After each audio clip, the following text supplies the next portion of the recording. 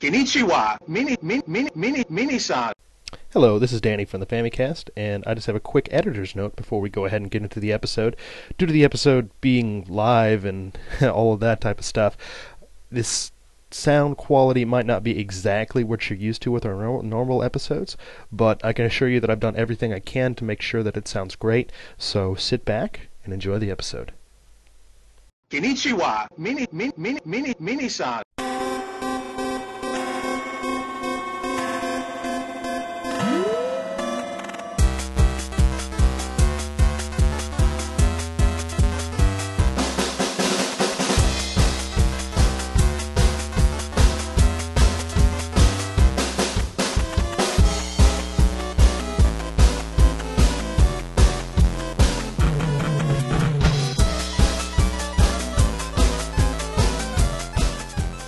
Okay, hello and welcome to Live Famicast 25. I'm your host, Danny Bivens. I want to apologize for the bit of a delay here. We had a couple of different technical difficulties, but things seem to have worked themselves out. As long as you can hear me right now, we're good to go. So here today, we have our usual group of guys. We have, of course, with us, Mr. Minoru Yamaizumi. Hello. What's up, man? I'm doing great. Awesome. And, of course, too, we have Mr. Ty Shugart. Beware, I live. He lives. He's not dead. Not yet. And, of course, from the other side of the planet, we have Mr. Nintendon, who's probably going to sing us a song. Not today. Oh, man. Okay, come on and slam, and welcome to the jam. Okay. Yes! Awesome. Man, you got me way too excited there. Cool. Come on, Into the jam. you just need one sentence to rule it all. Yeah. Come on, you just need that one. It's all good. I fixed it, don't worry. Okay. Well, with the nature of a live episode, we could have a couple of other problems happen just because it's the internet and, things just happen. But, we're going to go ahead and try our best to see what we can do. As we had mentioned in the article on the site, we're going to give you guys a chance to give us a call so that you can talk to us and also have a chance to win some prizes. And if you want to take a look at the prizes, we got a lot of cool stuff there. Don and I have kind of donated some stuff. Also, one note about the eShop cards. I mean, yes, I'm still going to offer 3 of them. Usually it's going to be the minimum amount of money per region, so it's like something like $15-20, something like that. But Yeah. in the worst case scenario where I can't get you an actual card, I can maybe PayPal you money or something, so whatever. But anyway, Well, that's only applicable to like the UK and a few other parts. we'll Because figure something out. otherwise we will be able to get codes. Right. Yeah. So, whatever, we'll figure it out. But let's go ahead and get started with the show. And I'm going to go ahead and kick us off here with new business. I've been playing a couple of new different games. One game that I've been playing that I kind of been talking about for the past couple of months is Sayonara Umihara Kawase. It's kind of this platforming game, and it just came out on 3DS. It kind of has like a pretty long legacy. Started out on the Super Nintendo, and one of the cool things about this game that kind of sets it apart from other, I guess you can say, platformers is you have like this, it's essentially a grappling hook, but it's called a lure, and you use it to kind of get yourself all over the place, pull yourself onto other platforms and stuff like that. And like I said, I guess some more about just the game in general, and you might want to keep in mind some of the stuff I'm saying because it might come up as a question later on in the show if you want to win a prize. So listen to every word we say. Take notes. Maybe not. Beware. Exactly. Woe Beware. unto ye.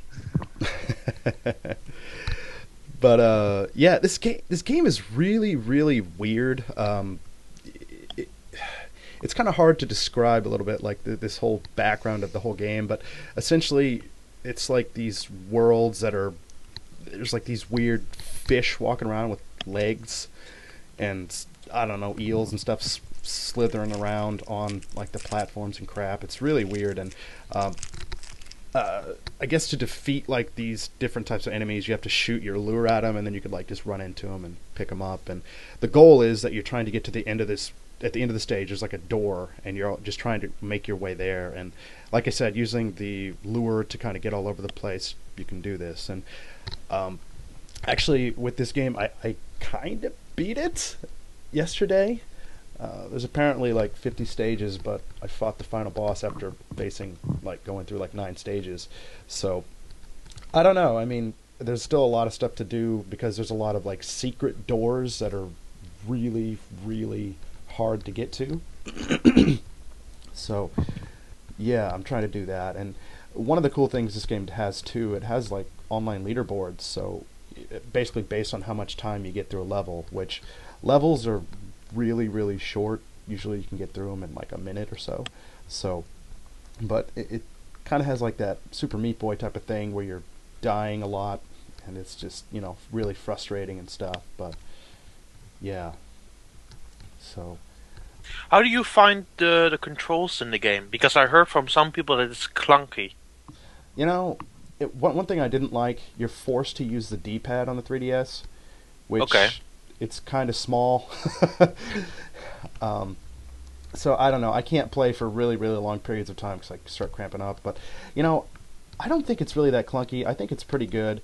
Sometimes if you're using the lure, which you can activate by either pressing Y or R, and if you hold it, the lure will stick to wherever it's went to. And then if you're hanging from like a ledge, you can press like down to like shoot your character up, and then press up to kind of lower them down. And and then when they're like swinging around and stuff, you can basically, based on their trajectory or whatever, you can shoot them up to different areas. It's really weird and hard to get used to because to swing with this thing, if you press like left and right, you're not really controlling it that much. You just have to kind of just do this whole physics type of thing and just kind of pay attention to where the character's bouncing around at. So yeah, I don't know. It's a weird game. It's a really, really weird game. And actually, I read something last night that apparently that they're thinking about bringing this game over to the West, which is kind of odd. Yeah, they already they have shopped around at E3, the developers. Really? Yeah. And these are the same guys that made Coda Princess and released that and stuff. So I mean, yeah, who knows what's going to happen? I mean, I think it's a fun game. It's not perfect visually. It's not really, doesn't really look that great. But I mean, if this is some kind of an eShop game that's probably like, I don't know, $20, maybe $15, I think it'd be worth it. But for the $50 I paid, I don't know. You'd have to be interested in a certain type of game to do this. So I don't know. A certain video game, if you will. Exactly. So a weird game where you die a lot? That sounds like my kind of game, really. Yeah, actually, Ty, you might even like this, man. I mean, it's really challenging. I mean, I haven't got this mad at a game for... Excuse me, adjust my mic. I haven't got this mad at a game for a while. I mean, I'm just sitting there playing, dying, and just... yeah. Oh. This game will be the bane of your existence. It might be, because I want to finish more than 9 or 10 stages. But yeah, I'm gonna check it out later. Yeah, man. I wish they had a demo for this, because I think a lot of people, if they played it, maybe they can decide whether this is for them or not. But yeah, I'm kind of waiting for that, actually. Yeah. And Danny, I heard there are some playable characters. Mm-hmm. Have you played? Is it true? Yeah. There are. I mean, you can obviously play as the main girl and stuff, and you can get different costumes for her, and then there are other characters, and from what I can tell, some of them have different like abilities and stuff. Like this one stage, I needed to get past this certain point where you had to basically be going like really fast, and one kind of cool thing too, they have like different elements, not just platforming. There's like conveyor belts and all sorts of other weird stuff, but it's like this one section, you jump off from this ledge, you land on this conveyor belt, and you just keep running, and if you're the regular main character, you can't make it like past these kind of long jumps, even though you're going pretty fast. But I did it when I was like a different character. But yeah, they're at least so far. I think I have like 4 or 5 different characters. So Okay. Oh, cool. yeah. Minoru, did you play like the Super Famicom version of this or anything? No. Okay. I mean, I've been interested in it. Yeah. what now? I have been interested in this series, but I have never played it. I see. Apparently, there's a version out on the DS that's really good. I was looking on Amazon last night. It's like, hey, maybe I'll buy that. And it's like, hey, this is 9,000 yen, like $90. No thanks. But yeah, I mean, like DS, PlayStation, PSP, Super Famicom, where it started, Super Famicom. Yeah, it's all over the place. But yeah, interesting game. I'm probably going to play a little bit more. I might have more to say about it in the next Famicast. We'll just have to see. So You're possibly not going to talk about it next month, are you? I probably won't. But, Yeah. just maybe. One other game I've been playing that I think's been talked a lot about on other podcasts is Donkey Kong And Country. we talked about it even last month. Yes. Yeah. Donkey Kong Country Returns 3D, which I bought the same day I bought Sayonara Umihara Kawase, and I played through the first world. I'm really enjoying it, and yeah, I think the 3D looks great. I mean, platforming's pretty good. That shadowy level, just like I told you, looks amazing in 3D, doesn't it? Yeah, it looks incredible. So Yeah. So I know, Don, you've played it. Yep. And have Ty or Minoru, you guys played this game yet? No. Donkey Kong Country. I think I played the Wii version for 5 minutes at E3. Couldn't get enough of that waggle, huh? Yeah. What were they thinking? Luckily, really- this version is waggle free. Yeah, Yes. dude. Yeah, we talked about that last month, Mhm. and I was like, "Yeah, that's a great idea. Maybe I'll actually look at the game now." Yeah. Well, I think it's really good on a handheld platform, and it's just a fun game too. So, and without waggle, it's even better. So, but Nothing else to say, really. yeah, that's about it, really. for me. We covered all the major grinds like last month. It feels like a bit awkward to talk about all of that stuff again. Yeah. Yeah, just wanted to I mean, mention that. it's Donkey Kong Country Returns without waggle. What you see is what you get. Exactly. And nice 3D visuals, actually. The game looks really nice in 3D. Mm-hmm. Oh, well, that's good to know. Yeah. Cool. Well, I believe Ty is going to be next up on New Business. One comment I want to make to you guys out there listening: if you want to give us a call in, go ahead and contact just.bake. He's in the chat, kind of directing traffic and stuff like that. And I think after Ty's New Business, we're going to try to have a caller come in. So we're going to go ahead and try to get this stuff set up. So, but in the meantime, Ty's going to go ahead and tell us about what he's been playing. Oh yeah, what have I been playing? I've been playing weird games where you die a lot. You? Yeah, like after hearing so much about Dark Souls, like over the last couple of months from Minoru, I went and bought it. Oh, cool. Yeah, I played maybe like the first 6 hours or so, like on my live stream, and it's like a lot of fun if you can see the humor in your own gruesome death.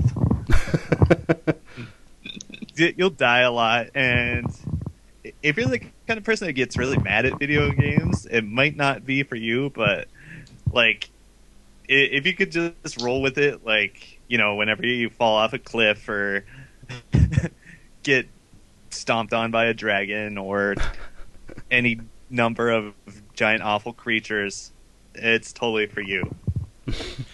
Then I won't play this. I will just say a lot. Yeah. Aside from being really fun and challenging, like I feel that if you're the kind of person that likes God Hand, you'll like this game. Oh, okay. Yeah. except it's not nearly as fast as God Hand. It's very slow, very deliberate. You have to think very carefully about how you handle things. But I really like the online features of the game. Like, you can get an item that will let you scribble a message somewhere in the game, just like on a wall or a floor, and other players online will see it. And I guess it's kind of a limited vocabulary of words you can use, but still, like, some really funny and snarky messages get through, and it's a lot of fun. Oh, and helpful hints sometimes. That's good too. Yeah, and with course, a game like that, I think that's stain, definitely necessary, right? yeah. If you find a blood stain in the game, that's where some other player died. You can hit the button and kind of see like an instant replay of what just happened to them, and then either gain some useful information or, just laugh at their misfortune. Mostly laughing. As they like fall off a cliff or whatever. You poor bastard. Yeah. I always feel like somebody needs to take that sort of idea, like this punishing gameplay and then those replays, but then look like completely over the top, like television style. Yeah. Yeah, I mean, I love YouTube. Replays and highlights and things. It's good times. It is. But integrating that directly into the game, that's smart. Okay. So, is there something else? What about Dark Souls? Oh, something else you played? Oh yeah. I'm getting to that. Okay. Let's see. Playing the PS2 classic Disgaea. PS2 is old enough to have classic games now. Do you want to hear something funny about me? Yes. I played this guy 3 and 4. I never played the original. Huh. Well, I grabbed it off PSN for $10. Okay. Kind of on an impulse, and yeah, it is really funny. It's kind of addictive. Yeah, it's good times. Check it out. Okay. Yeah, I feel like I don't need to talk about that a lot because I feel a lot of people played it if they already want to. But you should check it out. There's even a version on the Nintendo system if you want to go that route. Yeah. The Nintendo DS version was a bit like under the weather, but it was still like a great game regardless of platform. I mean, it's a fantastic game. Yep. I mean, I can't talk about that one of quality, but it seems like all of those Disgaea games have been really consistent in their writing and how they play. So, I mean, I could speak some value to it. I believe that's good fun enough. So, I possibly need to play like the original sometime in my lifetime. Yeah. Well, $10. Okay. Let's see. I bought a quote-unquote new PC, and I've been jumping into the Team Fortress 2 Japan scene. Is that a big scene? Well, there are full servers, so yeah, you can get online, play some TF2. Cool. Yeah. So there is a scene. Yeah. Yeah. Okay. Just get in there, play Team Fortress 2. I like to change my name on Steam all the time to whatever funny thing crosses my mind. Lately, I've been Big American Hamburger. So I'm assuming the scene for Team Fortress 2 is a little bit bigger than the scene for Mortal Kombat in Japan? Yeah. Yeah. Seems like there's more than 2 people on there. Yeah. If anybody out there missed that before, we had a great conversation about Mortal Kombat fans in Japan. And there are a couple. Yeah. Please dig through our backlog and find whatever episode that was, because it was gold. I think it was 2 episodes ago, so yeah, definitely check that out. It was a funny conversation. Was something with a geocide or something? I can't remember. Yeah. Yeah. There's what's his name? His internet nickname is White Lotus of Westwood Studios, I think is what it's called, or West something. He has a geocities.jp site, and he has made like all these amazing comics and art about Mortal Kombat, and it is not like typical Japanese anime style at all. It's highly unique, very Western flavored actually, and it's incredibly interesting. So check that guy out. Yeah, definitely unique. Definitely not something that you typically find here in Japan. Yeah, man, Western games in Japan. Okay, so last weekend, no, 2 weeks ago, was at Skullgirls tournament. Mm-hmm. It got sponsored with prizes from Marvelous AQL. Did you have to like them, wear T-shirts with stickers all over them or something like that? Kind of like a car. No, I got a gift certificate. Yeah, I got quote unquote in the money. Second You're place. rich. Yeah. So that was kind of a rousing success. The entire tournament is up on YouTube somewhere. I'll probably link it in the chat in a minute. So yeah, that was cool.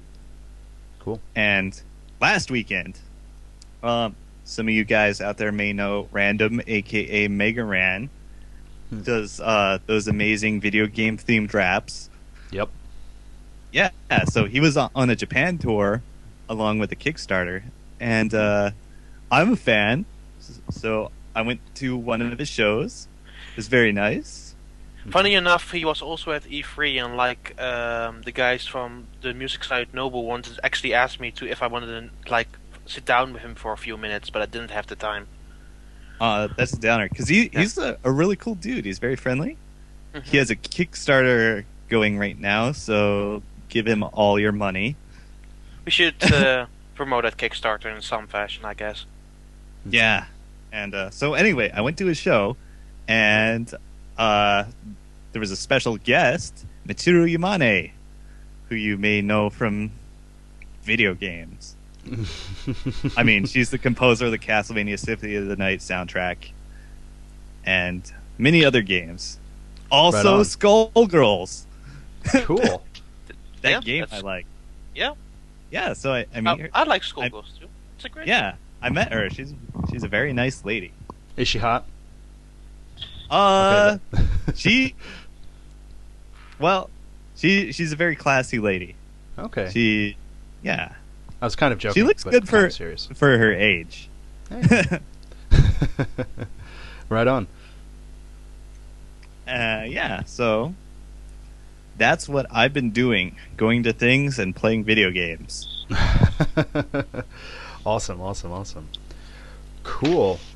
Well, I was told by our man behind the scenes, Mr. Justin Baker, that we have somebody lined up for a call, and we would like to bring you on to give you a chance to talk to us for a little bit and have a chance to win a prize.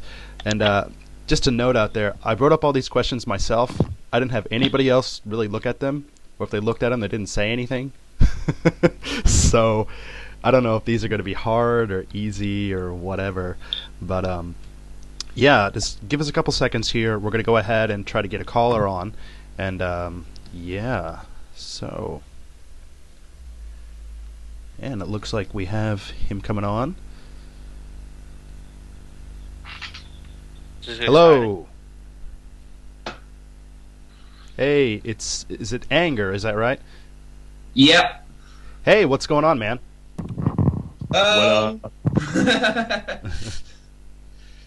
Nothing. Nothing? Oh dear. Cool. It sounds like Yeah. my life. Yeah, it's early in the morning here. Okay, where are Very you early. Well, here as well, so that makes two of us. Yeah, I think we're in the same time zone, actually. Oh, where are you calling from? Germany. Oh, Yeah, awesome. then we are definitely in the same time zone. I'm in the Netherlands, so. Cool. Well, did you have a question you want to ask us, or do you want to try to win a prize, or comment or anything? Both actually. Okay. So, I wanted to ask, why are Japanese publishers sometimes so reluctant to bring their games to the West, especially to Europe? Mm-hmm.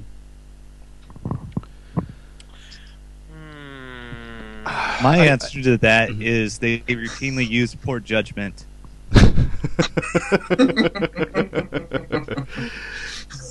Yeah, I think it's probably a mix of that, and maybe just looking at it and they're thinking, well, we don't know if this game's going to sell, and especially, well, within like the past couple of months, like the exchange rate has kind of been changing a bit. I think even in Europe and in America and stuff, so that probably has some kind of an influence on what they decide to do and what they don't decide to do. Because I mean, they were simply just losing a lot of money on just exchange rate stuff for a while. So maybe that stuff's going to change. I really don't know. But yeah, it's a difficult one actually, because publishers are even reluctant on saying there are real answers on why they don't bring that stuff over, and sometimes it's mostly because there's no opportunity there, because some companies don't have a well enough presence in Europe or don't have contact with the right people within that organization in Europe to get those games over in some way or capacity. Especially with our situation, Anger, in Europe, we don't have, for example, Atlas. So we were completely focused with Atsuma Games, who made Code of Princess, to release that on our eShop. Without that release, we would have never gotten that game even to begin with. Yeah. So it's a hard situation to say. I think mostly they look at themselves in Japan first and foremost, and most of the games, like 3DS wise and like other platforms, have been modest sometimes. In particular, in a good case was even with, let's say, EX Troopers, that had terrible sales. They said beforehand that it would never come over, but with the sales that they currently have, it seemed even less likely. Right. Cool. So well, I think it's time to do your quizzy thing. I think so too. So, Anger, are you ready to win $1 million? Or one My of our prizes? body is ready. Awesome. Okay. This question is something that, it's about something that I hold very near and dear to my heart. So, here we go. And this is, just so you know, this is a multiple choice question. There are 4 different, A, B, C, D, whatever, for you to pick from. Wait until I'm done saying all of the answers and stuff, and then just let me know, and, I can repeat if you need to. So, all right, here we go. When was the Nintendo 64 DD released in Japan? A, 1997, B, 2013, C, 1999, D, 2001. I'm gonna go with C, 1999. And Anger, I'm sorry, but you're right! So, you get to win one of our prizes. So, after you go ahead and get off the call, go ahead and talk to Justin, the guy that brought you onto the call, and choose a prize. And later we can. Why can't they choose a prize on the air? That seems more fun. Well, if you want to, sure. Yeah. I don't know. It might take time to think about. I'm actually pretty set. Okay. All right. Go ahead. So, I'm gonna go for the Super Famicom version of Final Fantasy VI. Oh, okay, right on. Cool. Yeah, man. I will tell you this about the game. I was going to test it out last night. Went to my friend's house who has a Super Famicom, and then his Super Famicom broke. So I couldn't test out the cartridge to see if it works. But it comes with a really nice box, instruction manual, all the inserts, so it looks great. So, all right, well, just get your contact information and all that stuff to Justin, and we'll get that stuff sent out to you as soon as we can, okay? Yeah. All right, well, thanks, Anger. Yeah, no problem. Bye. Bye-bye. What a nice guy. Cool. All right. So, one prize down. And next up on new business is Mr. Minoru Yamazumi. Okay. After I beat Dark Souls in freaking 112 hours, That's I all? felt like, yeah. Sorry? That's all? Sorry, go ahead. Yeah, I felt like playing something totally different. And this is a 3DS title published by Nintendo. The series started with a DS title, Yes. which sold more than 2 million copies worldwide. Mm-hmm. So this is no niche title. Mm-hmm. However, NWR didn't review neither of them. What a shame. And Minoru and I were talking about this last night, and I am still baffled of what this game is. And I know when I hear it, I'm gonna like shoot myself in the foot, maybe literally. Okay, do you guys have any idea what this game is? Just tell us. It's for me way too early to go and guess stuff. I have no Right. idea, man. Yeah, I don't know. Okay. The answer is Style Saavy, translated for 3DS. Oh, nice. Yeah, which is also known in Europe as New Style Boutique. Mhm. Yes. Yeah. I got it because I'm being Can I say one thing? I own the game. So Wow. go ahead. I'm interested in knowing what you have to say. Okay. Yeah. I'm being into fashion these days. This happened once in a few years, maybe because I need to replenish my wardrobe in this cycle. Yeah. Last time I was into fashion, I played the original Style Saavy for DS. I won all Okay. competitions and became a kind of a world champion. Did you And like it? yes, and I was still Hey. playing when an NPC suddenly said to me, "Thank you for playing for such a long time." And this is kind of secret message. Yeah, just I played it hell of a lot. Yeah. So some listeners may not be familiar with the series. It's a fashion store management simulator. Your avatar is a girl. You can't choose its gender. She starts as a part-timer of a shop, but only a few days later you will succeed, which is one of the millions of unrealistic moments in this game.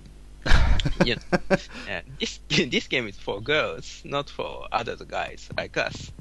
There are tons of shit that look weird to us. Even people's faces, gestures, and physiques look weird. But you gotta get used to them.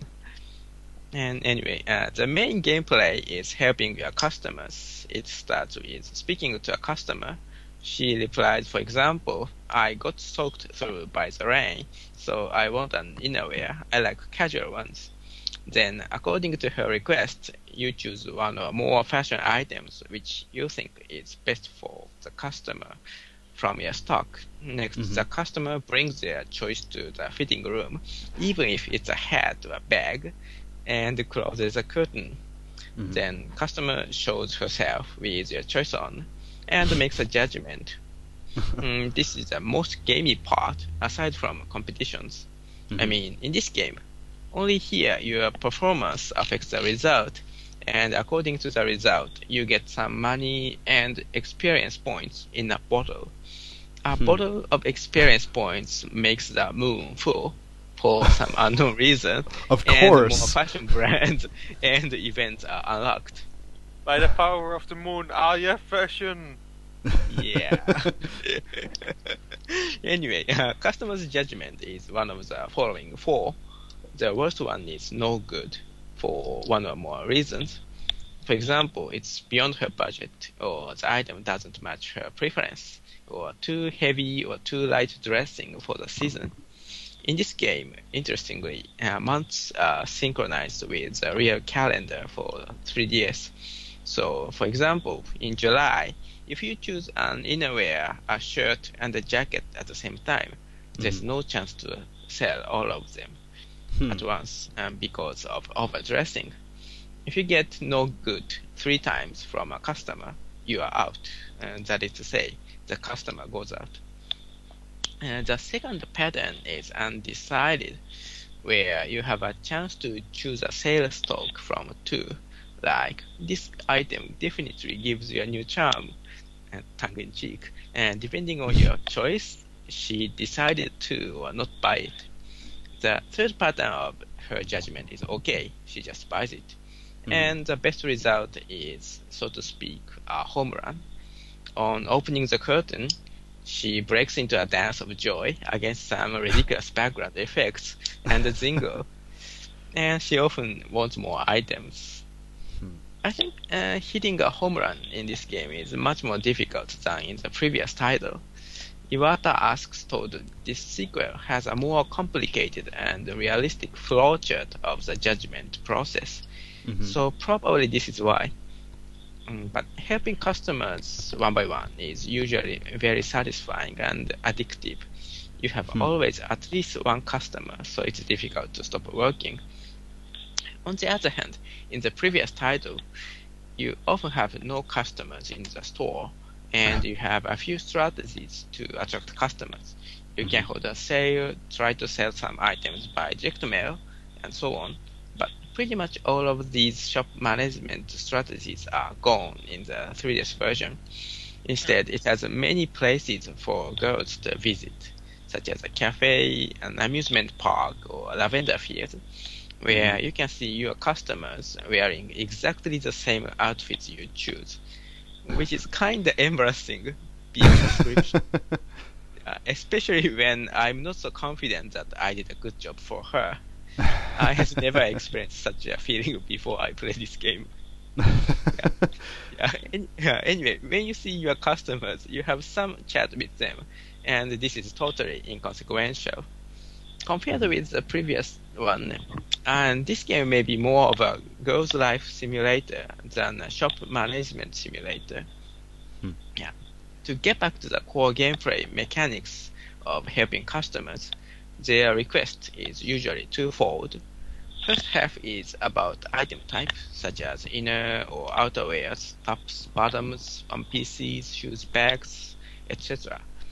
Sometimes the request type is more specific, like jeans among pants, but still you have no trouble finding a requested type of items because the menu has a search function. The second part of the request is taste, such as casual, girly, feminine, ethnic, gothic, retro, luxury, and so on. Each of 16 tastes is represented by a brand, which makes it very easy to choose an item of requested taste. Also, you can search items not only types but also by tastes. So if you just want to hit a single, not a home run, this game is very easy and a little more than chores. But this may not be a serious issue, I think, because this game is a sandbox game in essence. When you lay items in stock, you get a copy of them in your private closet as well, so that you can wear any of them anytime. And you can change not only your outfits but also hairstyle, the color of your hair, eyes, and even skin via a tanning or whitening salon. Furthermore, you can change pretty much everything about your room and store as you like, such as interior and BGM. I think you don't have to care about non-apparel stuff so much, but you need to be very serious, at least when choosing outfits for your customers and avatar, to enjoy this game to the full. Otherwise, this game is a little more than chores, like I said. You have to do your own best aesthetically, even if your effort doesn't have any consequence in the game. This is why I think it's a sandbox game. By the way, one of the new features of this game is men's fashion. In the previous game, you have no men's items or male customers. This time around, you have men's stuff and a male salesperson who you can dress as you like. Maybe some of you guys started to think like, awesome, playing this game, I can be stylish in the real world. But honestly, you shouldn't anticipate too much. First, remember the original Japanese title is Girls Mode, not Guys Mode. Men's fashion is not the primary focus, and the game has much less brands, tastes, and items of men's fashion. And more important is that this game disregards some crucial aspects of real life fashion. The best example will be size. All the customers have the same physique, which is very skinny as supermodels, by the way, and all items come in a single size. Of course, I wouldn't want to be bothered about stock management like, oops, this item is out of stock, only XL, so I can't sell it to this gigantic girl. But in real life, size really matters. For example, to me, L or XL items are all useless. And there are some coordinated tips depending on your physical build, like it's advisable that fatties shouldn't wear such and such kind of clothes. So I think this kind of stuff can be implemented in the aforementioned judgment flowchart in an interesting way. It might be interesting and make this game more practical if customers differ in physique, like NES ice hockey. They are normal, skinny, or plump in the same height. And if the physique variation has some effects on the coordinate evaluation flowchart. In reality, this game, as it is, puts too much emphasis on tastes and fictional brands. And like I said, you can successfully help pretty much every customer only buy certain items for taste. So I'm not sure if by playing this game you can be style savvy or gain practical knowledge and understanding of fashion. But still, I think this game is worth playing because it is likely to change how you see the real world, or more specifically, girls' clothing styles on the street. You know, we usually pick out clothes only once in a day from our own small wardrobe. This game makes you choose items for one customer to another from a huge stock. In other words, playing this game is like joining a fashion boot camp. As a result, now I can closely check a passerby's outfits in just 1 or 2 seconds. Checking people's outfits is now really interesting to me. I can appreciate their effort and styling much more minutely than before, and sometimes I can think of an alternative. Also, sometimes I even learn ideas for how to coordinate an item in my shop stock with others from passerby's outfits. I'm gazing at people's clothes these days, but hardly watch their faces. So apparently, they hardly consider me suspicious and never report me to the police. Not yet. Not yet. Yeah. Anyway, I really recommend this game to listeners. You know, now you can pick up a new copy at less than $10 in North America. Wow. That's my new business. Wait, so how much did you pay for this?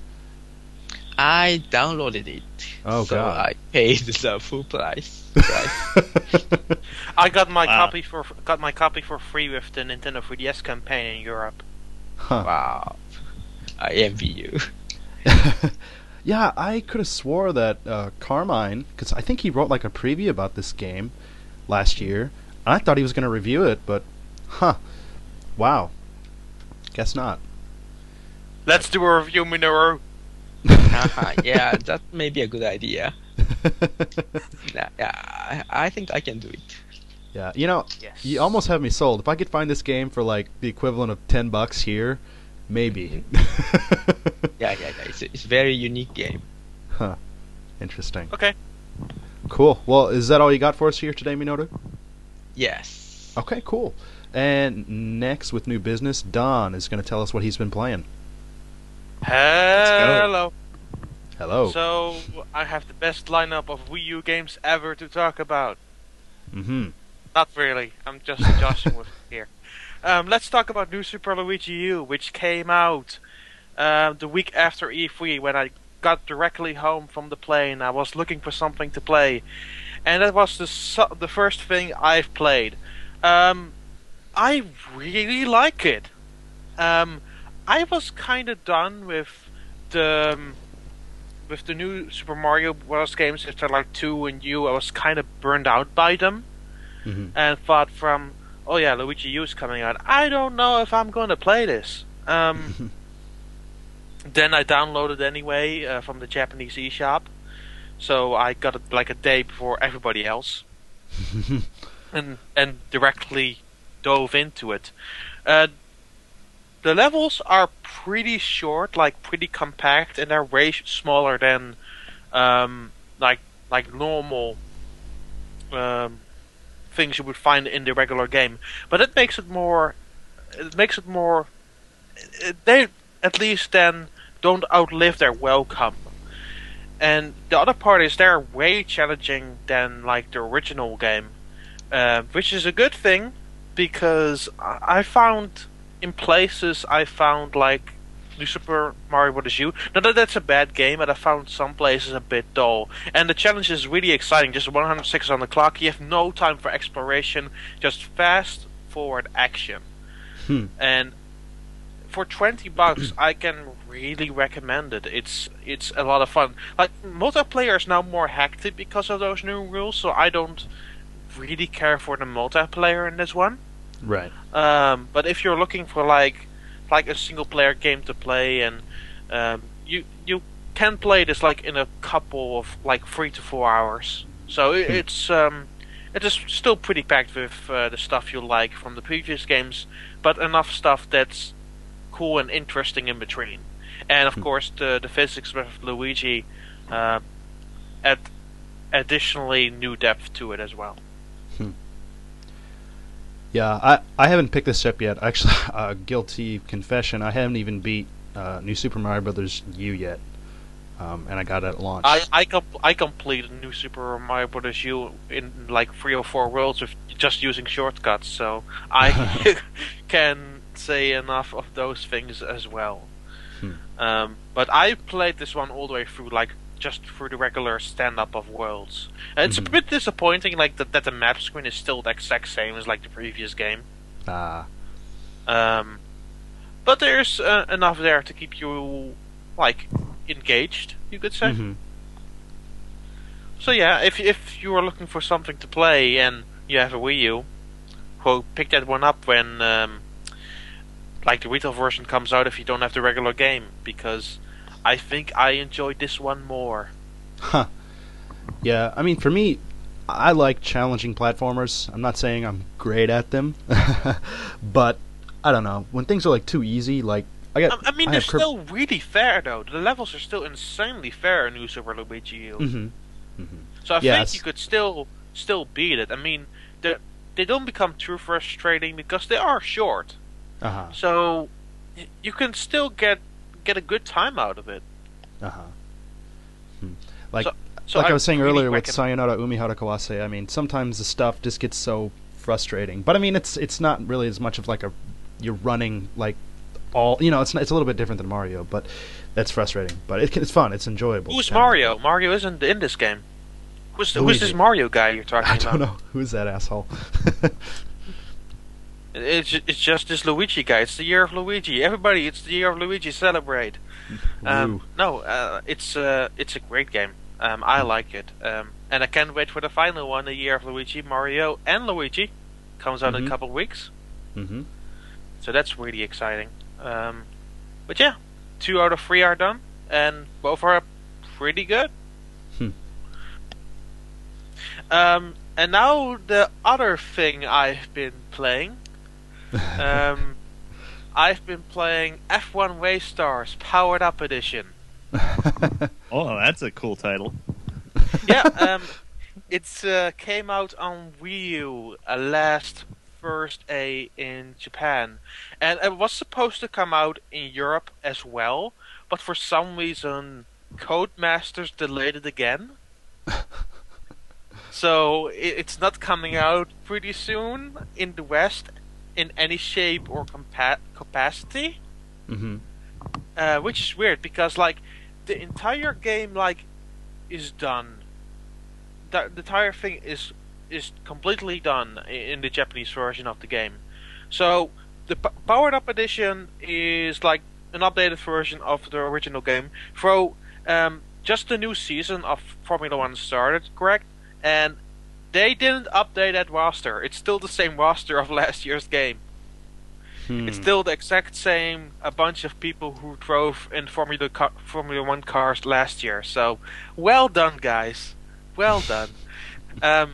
So the interesting part, you would think that like with Formula 1 game, it would be like really accurate to what they would do in real life. That's not the case with Formula 1 Race Stars, because it's sort of a Mario Kart game, but in some places it isn't. It's a bit confusing, because it's a straight up kart racer with items and what have you, but for example, there's no drift button. It's still like straight up like Formula 1 physics in that fashion. There is no drift button there. And this is weird because the tracks are way more cartooning, they are way more fun in their design, and then you have this niggling thing where it doesn't really make sense and doesn't come together in that fashion. It's a weird click in your head, because when I play a karting game, I have also always the intention to push that drift button as hard as I can.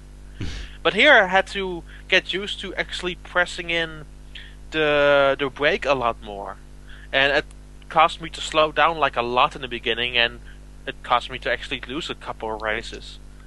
So it's something I had to get used to. The track design is actually really damn good.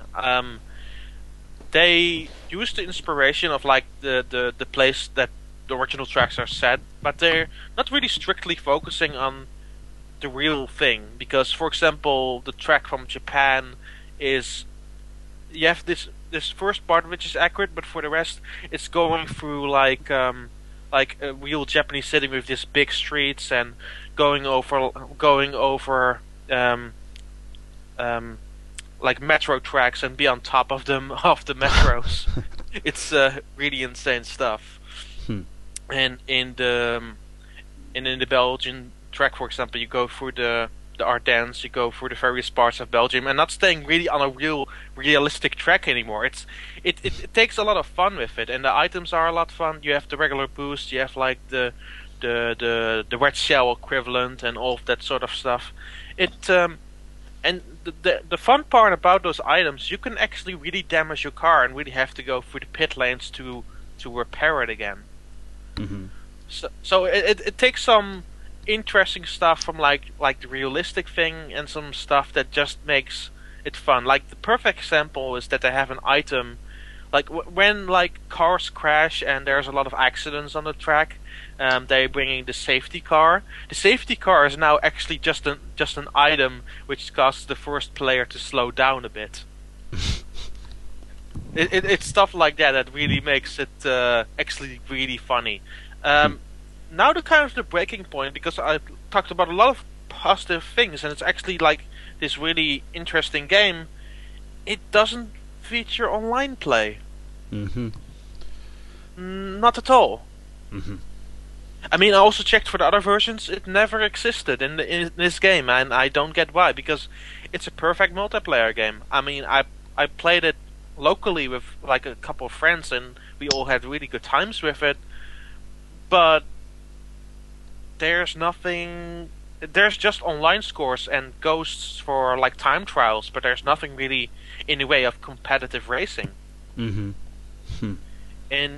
that strikes me as like insanely odd. I don't get that decision in the slightest. For the rest, it's not really has like an insanely packed amount of modes. It's pretty much the racing straightforward, like on like 20, like more than 20 tracks or something. So it's nothing more, nothing less. But I at least enjoyed my time. It's a bit too expensive though, the Wii U version. I think in Europe it's like $50, and in Japan it's like 7,000 yen. Yeah, it's a little So expensive. It's not very competitively priced. No, especially definitely not. especially with the features it's lacking. But if you find it on the cheap somewhere, I would really suggest picking it up. It's actually really fun. Like I was not surprising at all, and I got something really good out of it, despite like my reserved expectations. So, hey, there's at least something for you there to enjoy. Yeah, yeah. Yeah, that's really all I played because of E3. I had a really short month of June, so those are my 2 games for this month. Cool. Let's see. I might have had a question for you about one of the games you might have played at E3, if you don't mind, Don. Yeah, are we going to do this in the E3 segment, or? Well, we can just do it right now. I mean, stuff that you played. Okay, you're right. Let's save this for a little bit later. Sorry about that. Yeah. So, next up, we're going to have the news, but before that, we want to have a new caller come in. This might be actually a familiar voice, but yeah, and Justin's going ahead and getting stuff ready for us here, and we're going to be starting that here in just a couple of minutes. So, please be patient with us here. So, it looks like this gentleman is joining us right now. And hello there, stranger. Oh my god, it's a criminal! Here comes the new challenger! Ladies and gentlemen, Mr. James Charlton. Hi, everybody. It's been a while. What's up, man? What's up? Hey! So, Danny, have you finished sending broken Super Famicom games to the listeners yet? Hey, they're not all broken. And I can neither confirm nor deny that they're broken, so there. It's not that one that you found in the broken basket in Super Potato, is it? No. I kept all that stuff for myself. That's okay. So, Ty, when are you going to stop talking about schoolgirls and talk more about Killer Instinct? Oh, yeah, well, I'm going to talk about that for the news when we talk about E3. Damn right. Minoru, so you've gone from Dark Souls to Style Saavy. Are you kidding me? Yes, I know. And Don, when you say Wii U, it sounds like an ambulance. Wii U, Wii U, Wii U, Wii U, which is probably appropriate. I know, it's the European way of saying things, sir. James is just being okay. trolled. That's all I got. That was just my warm up for my main. I was really expecting something else out of you. I was really preparing for it. I was like, "Aw, is that the only thing you have to say about me?" Well, I've been waiting for about half an hour to get in on the call, and then Dan says that, "Oh, I've got another game to talk about." I'm like, "Oh, for I gotta be sat here." And then this British guy who was saying, "Oh shit, it's Formula 1." Yes. Oh yeah, the Formula 1 game. That looks interesting. Yeah, it's fun. So, as the guy responsible for all of this nonsense starting, I thought I'd just kind of do a kind of brief history of the show, if that's okay. Sure. Because this is the 25th anniversary, so to speak. So, the first episode, me, Danny, and Matt, was by amazing coincidence, was the Great Tohoku Earthquake Day, March 11th, 2011. And lots of people were wondering, why did we, publish the podcast on that day? Weren't we busy, trying to survive? And the answer is, we actually sent it off for publication to Johnny the day before. Like March the 10th, but just because of the time differences, the time that it went live just happened to be roundabout when the earthquake happened. Yeah. So it's kind of like this amazing coincidence. Obviously we're never going to forget that day, and for the main reason of that was when the Famicast started. Oh, and there was a massive earthquake. Yeah. But yeah, that was the first episode entitled 3DS Get, where Danny talks about how he ended up being lumbered with a blue 3DS even though he didn't want it. And then slowly as the episodes progressed, he changed his mind to, no, I love the blue color. Yeah, it's discontinued now. Well, I don't know if I love it, but it's, Yes, and Matt talking about his wife, how she helped him get the 3DS and stuff like that. Good times. Mm-hmm. The next kind of milestone was Dawn's first episode, which was episode 7, called Annual Gift Man Approaches, the Christmas episode. Yes. Yes. Where Dan regaled tales of, you know, the St. Nicholas. St. Nicholas, and we talked about the Japanese tradition of the robotic Santa Claus that kills children every year. Called Annual Gift Man. Good times. Yes. Good times. For your kids. And then next up we got Minoru's first episode, which was episode 10, called Street Pass Tengoku, which I think that was when we did those Street Pass experiments, right? Yes. The Tokyo University, the video of which is still on YouTube somewhere, if you can find it. So yeah, Minoru, you've been on for 15 episodes, so congratulations. And the next kind of mini milestone, I've got Danny as his first host, which was actually episode 14, because it's kind of good timing, because that was when I went to England last year. And I couldn't host, so I thought, okay, Danny, this is your chance to take over for an episode, and you did a great job. That was called Objection to English. Danny did a really good job. At that time, I didn't know that I would be leaving NWR, but you know, it turned out that was a great chance for Danny to host and edit and do everything on his own, and it was, you know, fantastic.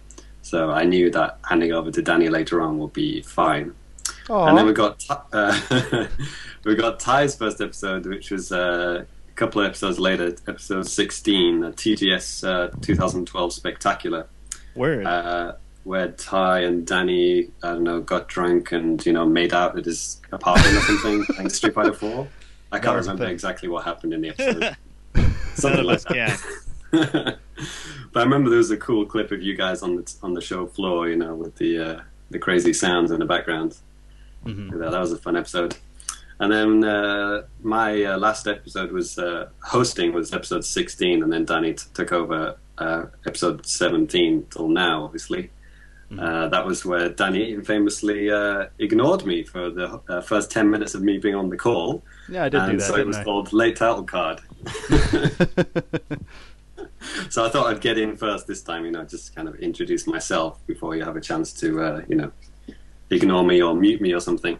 That's a good idea. So you're on top of things. I'm definitely not.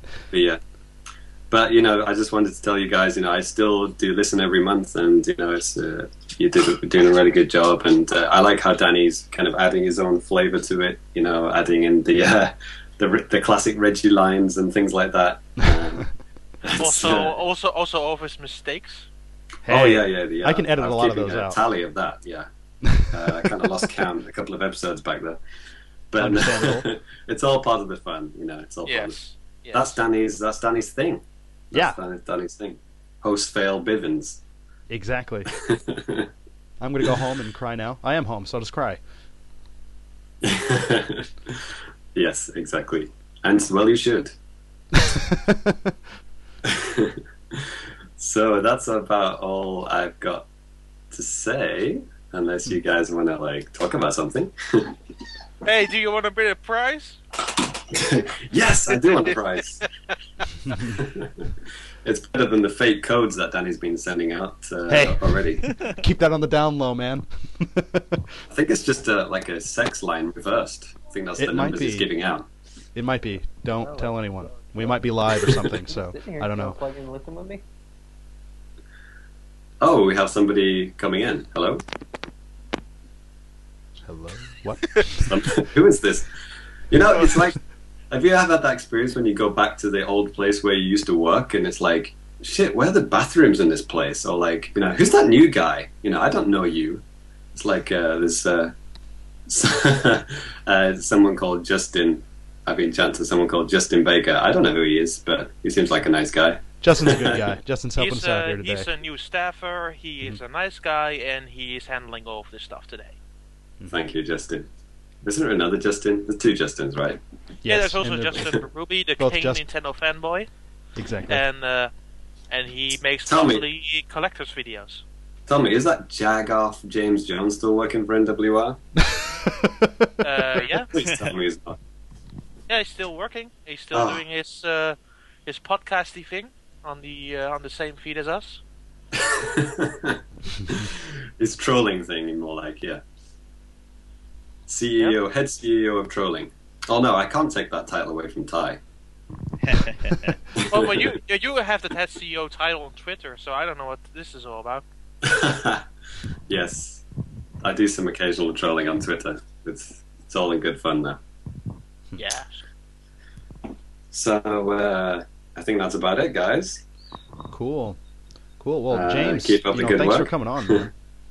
Good work. Yes, Great job. all of you. Thank you.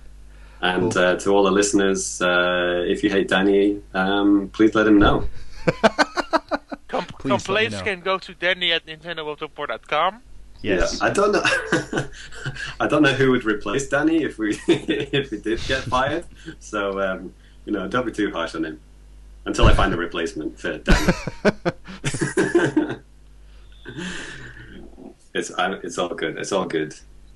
Danny and I are friends. Yeah, probably. Ty will take over in 2 episodes from now, and we'll all talk just Skullgirls for 1.5 hours. Yeah, dude. Skullgirls podcast. Skullcast, yes.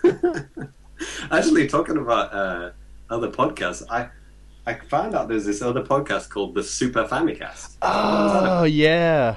I was trying to find some like for the show. I was like, let's do a quick search for Famicast, find out when these old episodes happened. It's like Super Famicast comes up. Who the hell are these guys?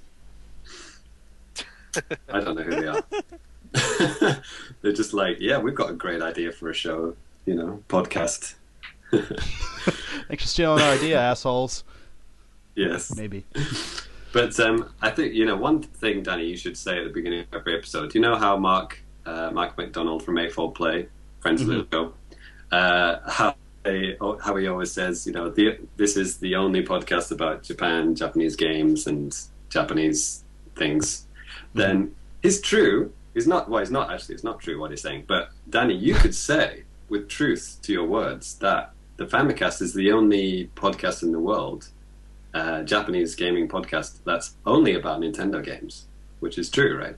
It's very Because true. A4 is more multi-format, but we're strictly, not strictly, I guess. That doesn't work. Forget whatever I just said. Well, I can add in, We are at the we end, are the hosted by only Danny Bivens, and then it's Japanese- true. We are the only Japanese podcast with a European guy, and we talk about random stuff for more than an hour. We are the only podcast that mainly talks about Nintendo games from Japan. How's that? Unless Super Famicast does that. I don't know. I didn't listen to it. Yeah, I read their thing. I don't think they talk about particularly games in Anything. Japan. It's just about Nintendo stuff. I don't know. Okay. Then we should have that super name. Yes. Yes. Okay. Absorb it. That'll be the new season. I will ask my attorney to make that quickly as possible. Okay, sounds good. Okay, guys. That is Famicast 25. Famicrew out!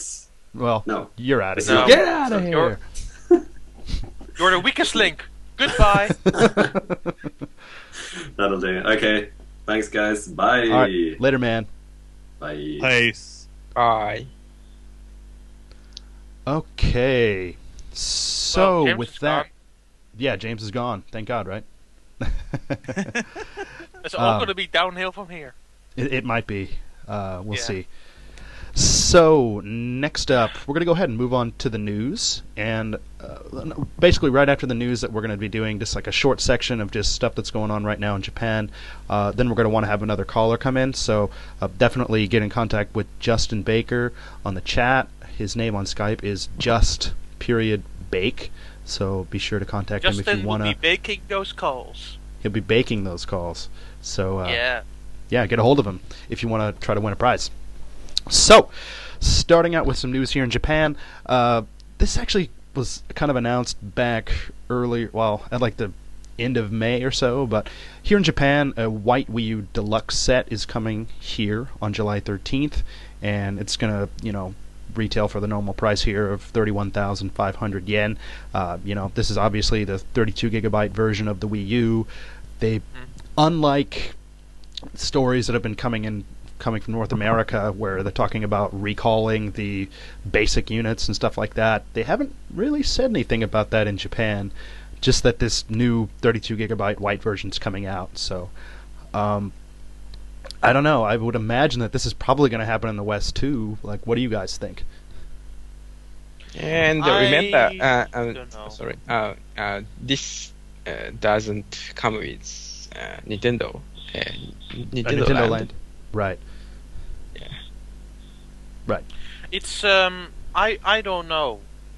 Everything is plausible at this point because they need to promote the Wii U as much as they possibly can. Mm-hmm. With finally new stuff coming out each month, you would say, well, at least new stuff in Japan and Europe, because America's not getting something for a month again. Sorry, America. I don't know why this is happening. But with Japan getting like new Super Luigi U retail version, Pikmin 3 in July, and the same for Europe, you would think that they are pushing the Wii U more. So it's good to have this new deluxe set out. Mm-hmm. But yeah, I was hoping for them to actually do more of a bundle in Japan, just like the rest of the world, because I feel it's kind of needed at this point. Mm-hmm. But hey, we'll see. Maybe Yeah. I'm totally being hypocritic, and the deluxe bundle will sell brilliantly. We'll see. It's still kind of waiting for that here in Japan. Any Wii's to be. Anyway, it is smart to release on the same day as your new software, so I will give them that. Yeah. All right, so with the next little bit of news, Don, could you go ahead and pick that up for us? Sure. So there was a system update released at new Street Pass games to the Street Pass Me Plaza, which was only in Japan and Europe. Yeah, I talked about it with Justin Baker, our helper today, in full length for like a half hour about all the new Street Pass games. Those Street Pass games are Street Pass Squad, Street Pass Garden, Street Pass Battle, and Street Pass Mansion. And in Japan they're like 500 yen each and like 1500 yen for all of them, and the equivalent from that in euros and the equivalent for that in pounds. Mm-hmm. To be very short, I will say what I find like in 2 sentences of each title. Street Pass Squad is like this side-scrolling shooter from Goodfeel. It's a great game. You should possibly go and play it. It's actually like just as its own. It's interesting little title. Mm-hmm. Street Pass Garden. It may seem shallow on the surface, but it's insanely in depth with all the various flowers you can garden, and you can make your own little gardens and plant flowers in there, share them for Street Pass, do various things with them. It's very interesting stuff. Mm-hmm. Street Pass Battle is actually my least favorite of 4 of them because of how restrictive it is. In Street Pass Battle, you collect the population of other people's plaza, and you will add that to your army, and you have to go for a whole campaign and with various armies to fight. And it's done in this rock paper scissors style, this Jenkin style. Mm-hmm. And you have to add like various volumes of army soldiers to those 3 sections, and then battle your way through them. The final one is Street Pass Mansion, which is a mix between a puzzle and an action game. Mm-hmm. You have to go through 30 different floors in this spooky, mysterious mansion where you have to fight ghosts and playstyles to make staircases to the next one. There's also like various like a boss ghost to fight, and it's actually like a really challenging game. Mm-hmm. So those are all of them. Go check them out if you are in Japan and Europe. If you are in North America, well, I hope for you that something in July is coming out. Mm-hmm. Yeah, and if you want to hear more about this stuff in detail, definitely listen to last week's episode of Connectivity, where Don and Justin Baker, our man behind the scenes today, went super in depth about these. I just listened to it last night, and it is really great. So if you want to know more about this stuff, and unfortunately if you're in North America, this might be one of the only ways you can hear about it. And don't forget about the 99 new hats or costumes, because they've actually added costumes now. Yeah. There's like a Link costume, there's like a Donkey Kong costume, and there are various hats like with Lakito and the Fraud, or the monkey from like Rhythm Heaven Fever. There's all these various hats which are insanely funny and adorable. Yeah. So definitely check that segment of Connectivity out. It's really interesting. So, yeah. So next up here, Minoru has the next little bit of news for us. Yes. Final Fantasy IV and Secret of Mana, Seiken Densetsu 2 were released on June 26th in Japan for Wii U Virtual Console, while Secret of Mana sells for 800 yen, which is a normal going rate for most Super Famicom games. Final Fantasy IV sells for 900 yen, including Square tax. Mm-hmm. Yeah, and it's actually Final Fantasy VI. But, sorry. Yeah. No, it's okay. It's okay. So, yeah, I was kind of surprised whenever these kind of just showed up on the eShop the other day, because I didn't have it listed beforehand. Usually, the Japanese Nintendo site has this stuff listed, all the Virtual Console releases, and I add the profiles and stuff like that. So, I was kind of surprised, when I saw this. But, yeah, kind of cool. Hey, good games. Yeah, exactly. So. Yep. And the last little bit of news here before we get to a couple of callers, Ty is going to go ahead and talk about this for us. Oh yeah, the Pokemon Game Show, a trade show for all things Pokemon, is going to be held in Japan, August 17th and 18th. Attendees will get a chance to play Pokemon Treta, which is an arcade game thingy. Yeah, it's like one of the small-sized ones, right, for kids? I think so. Yeah. There's also like Pokemon Treta Lab coming to 3DS, right? Yes. Yeah. For kids or really weird adult otaku guys. Anyway, the Pokemon card game and Pokemon X and Pokemon Y for 3DS. They will be there too, playable. Mm-hmm. You can play them. More details and information about the event will be revealed sometime in July. Yeah. So, I'm probably going to be dumb and go to this event and be surrounded by a bunch of sweaty nerds, but that's fine. Hey, you get at least play Pokemon X and Y, and that will end for you for a couple of months. Yeah. That's the heat of summer right there. Yeah. It's a Tokyo big site, is where the location is, and I've never been there, but I heard it's kind of hellacious. But yeah. That's where Comic-Cat was. Uh-huh. Oh, yeah, the summer Comic-Cat should be coming up, too. I'm going to check on the date for that. Uh-huh. Yeah, like I said, I'm planning on going to this event. Kind of waiting to hear what they have to say about this. But, yeah, if I do end up going, which I really plan on it, I'll do some kind of coverage on the site, take a bunch of pictures at the show, and maybe even try to do a video all by myself. Snag all the goodies you can find. Snag all the goodies. Yeah, seriously, the only thing I want to do is just play Pokemon X and Y. I don't give a crap about Pokemon Treta or the Pokemon card game, so it might be the thing where I have to wait like 3 hours to play, but hey, I'll have all day. So, cool. Okay, Comic-Cat is going to be the weekend before that. Oh, wow. Huh. Yeah. Like, for Comic-Cat, how many people usually go? All of them. It's a madhouse. Uh-huh. Okay. It's zillions. I love that. All of them. Yes. Cool. Seriously, it's just about a few... 500,000. Yeah, 500,000 also. Yep, 500,000. That's how many people. Oh, I hope not. So yeah, you should check it out. There's some cool Nintendo stuff sometimes. Mm-hmm. Yeah. Cool. Well, if we're don't have anything more to say about the Pokemon Game Show, I would like to bring in our next caller. So, if Justin, if you can go ahead and get us ready, and we'll. And it looks like Patrick is going to be coming in.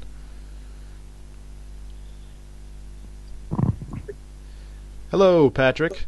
It's Danny from the Famicast. Hello, Patrick. Hey, Don. We know each other, so don't worry. Oh, Pretty okay, well. okay. Okay, cool. Cool. Well, do you have any questions you want to ask us, or do you want to just get straight to trying to win a prize? Sure. I've asked Don this before, but I may as well ask the rest of you guys. Mhm. So, I recently became the owner of an Animal Crossing Nintendo 3DS LL. Oh, congrats. And I have, let's see here, I've played through and beaten EX Troopers and Layton vs. Ace Attorney. Cool. Which are all my recommendations, so... Yes. And I'm a couple hours into Layton 6, and I got Tomodachi Collection, and I'm loving it. Mhm. But I've also gotten Fantasy Life, and the language barrier has been too hard, and I got Attack of the Friday Monsters, and the language barrier has been too hard. So my question was, what are some good games that you would recommend that are import-friendly for people who already own the system? Well, one game I would suggest, and this, I guess it's depending on how good your Japanese is. If you can read like hiragana and katakana, if you got Dragon Quest VII, there's furigana, the hiragana characters over all of the kanji and stuff like that. So, it's it's meant for kind of like a younger crowd and stuff, but it's also good for people who are just kind of starting out with Japanese. Well, maybe not starting out, but yeah. Okay. It's fun. Alright. Is there... I don't have anything else for you because I give my full fill. Because EX Troopers was... As the first thing I said to him, EX Troopers, bye! Yeah, that's a good call. That's a good call. Yeah. One thing you could look into is, the game I talked about earlier, Sayonara Umihara Kawase. It's, it's about $50 or whatever, but it's fun if you like I looked platformers. up the eShop when you were talking about it and put it on my wish list so I remember to look back into it. Okay, cool. Yeah, So, check out some videos for it and stuff. It's really insane, and it's just maybe a love it or hate it type of thing. I don't know. okay. But cool, man. Sounds good. Well, do you want to try to win a prize? I would love to. Okay. So, all right. Here's the question. Like I said before, there's going to be four possible answers, and you just have to choose one of the four. So, Nintendo was founded in which of the following years? A. 1974, B. 1899, C. 1889, D. 1937. Was C 1889? And Patrick? Hello? You're right! Yes. You're right. So, you get to win one of the prizes. So, actually, if you're looking at the event page right now, you can go ahead and just select one. But, of course, make sure you give the information to Justin after the fact, just so that we have that down. So, what do you want, man? If I wanted to take one of the eShop cards, could I pick in a few minutes whether I want it North American or Japanese? Yeah. Yeah, Actually, just a yeah. I will take one of the Nintendo eShop prepaid cards then. Okay, yeah. Just let Justin know which, eventually which one that you want, and we can get that to you. Thank you so much. No problem, Patrick. Thanks for calling in. Congratulations. Thanks. And before I leave, Minoru, I want you to know that I really enjoy Style Saavy Trendsetters. Oh, thank you. Okay. Right Bye. on. Later, Patrick. Bye. Cool. But I've known Patrick for like 5 or 6 years on the internet now, so Uh-huh. we go way back. Mm-hmm. We might get another caller. Yeah. So, I think Justin's kind of working behind the scenes there for us. And, be just a couple of seconds here. I talked with him about. He's been talking about getting that 3DS LL for a while now, so he's constantly been talking to me. So he already had a list of like a few games prepared, and when it finally came time to get it, like EX Troopers was like $20. Oh wow. So he picked it up directly. So that was the good stuff. All right, and we have our next caller coming in. His name is Daniel.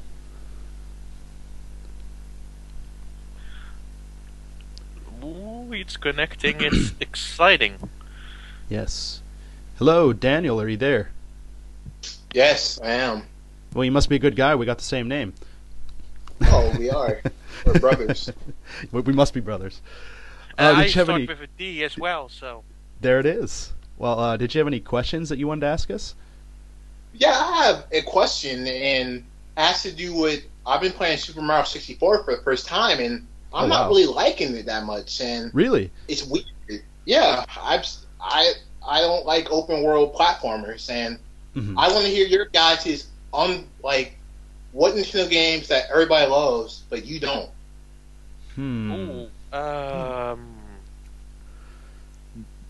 Let me think.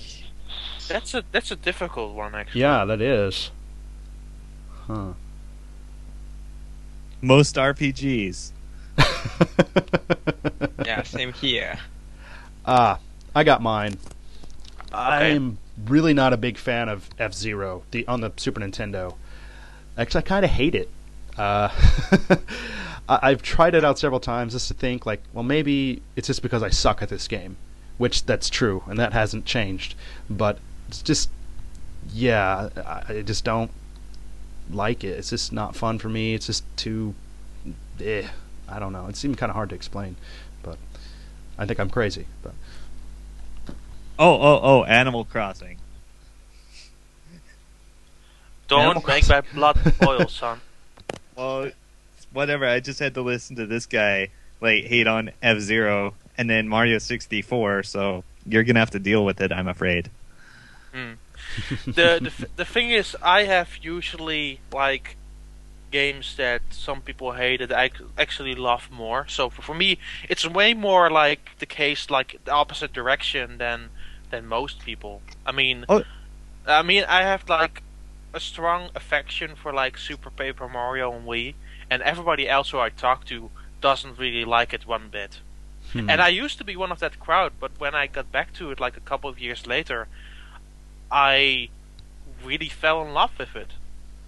I mean, I really like the weird characters and the gameplay elements, because going back at a later date and now seeing how Paper Mario Sticker Star turned out, I actually like that one less.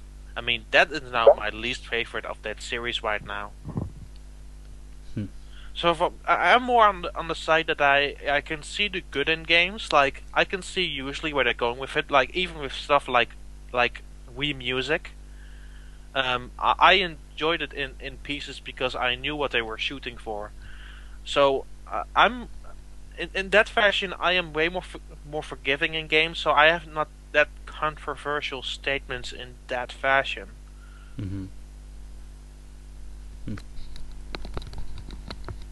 Okay. Well, I think that might cover it. Minoru, was your final answer RPGs? Yeah, especially turn-based, battle-based RPGs. Okay. Story-heavy ones. Uh-huh. Yeah.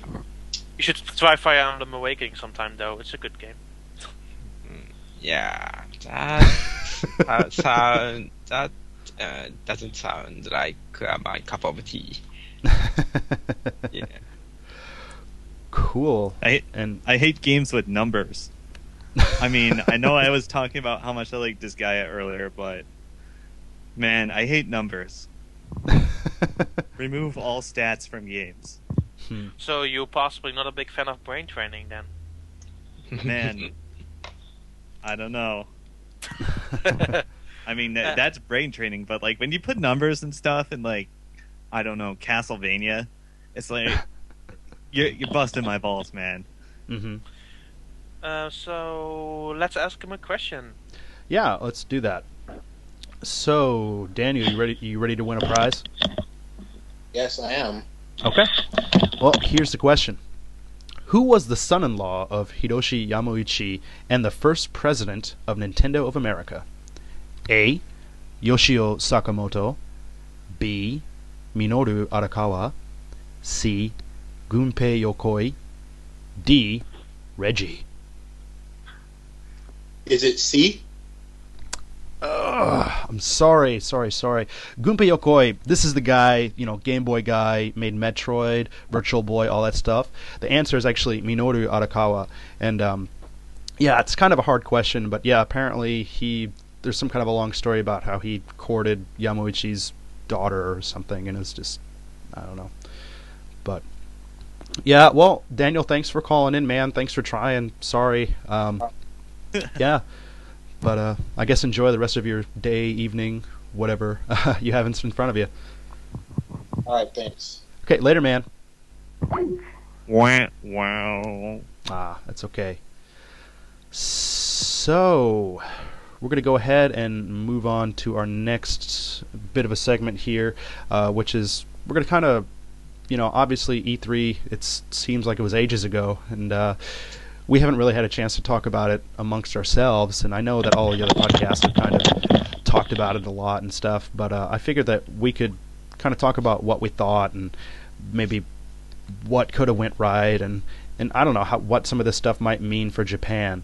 So I guess first up, were you guys able to watch the stream when it happened for that Nintendo Direct that came out? Did you guys watch it when it first was released? I tried to watch it, but the streaming was totally fucked up.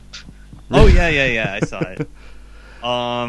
There you could go to like the Nintendo like UK stream, and it was way smoother. Mm-hmm. Yeah, that's what I did. So I was watching the Japanese one, and it was working okay most of the time until Smash Brothers. Then it was just a slideshow, and then it just stopped and skipped, and just kind of annoying. But yeah, I saw that. It's starting to come back to me now. Mm-hmm. Yes. There was Smash Brothers and a bunch of stuff. Mm-hmm. Yes. So I've been to E3. You have? So yeah. This is usually where we would talk about a vacation story. Well, did you have any incidents in America like you did last year when the guy called you an asshole? Yeah, I had an incident actually on the first morning, which I actually didn't talk about on Twitter for some reason. Okay. So we arrived in America at roughly 3 p.m. in the afternoon there. Mm-hmm. So we still had some time to spare. We could still pick up our E3 press ticket. So everything went well, but it was like a long day. We were awake more than 24 hours. So we finally went to bed that evening. Woke up at 4, and then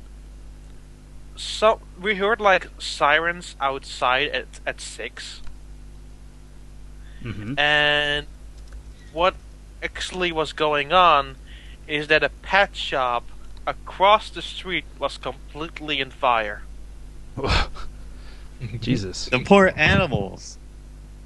And some of the animals were indeed not saved. Ugh. So that was an exciting start of my week in Los Angeles. Wow. That's kind of depressing. I thought it was like a lot funnier last year when you're just walking down the street and the guy was just a complete jerk and get out of my way, But I actually had a jerk moment, but it was like on my way back, because there was this Australian fellow who complained about everything in the service from like the second hour we were on that plane back. He complained about the food. He complained that his son didn't get like some sort of prize or like a gift basket that children are supposed to get. What? So I want to be a child on a plane.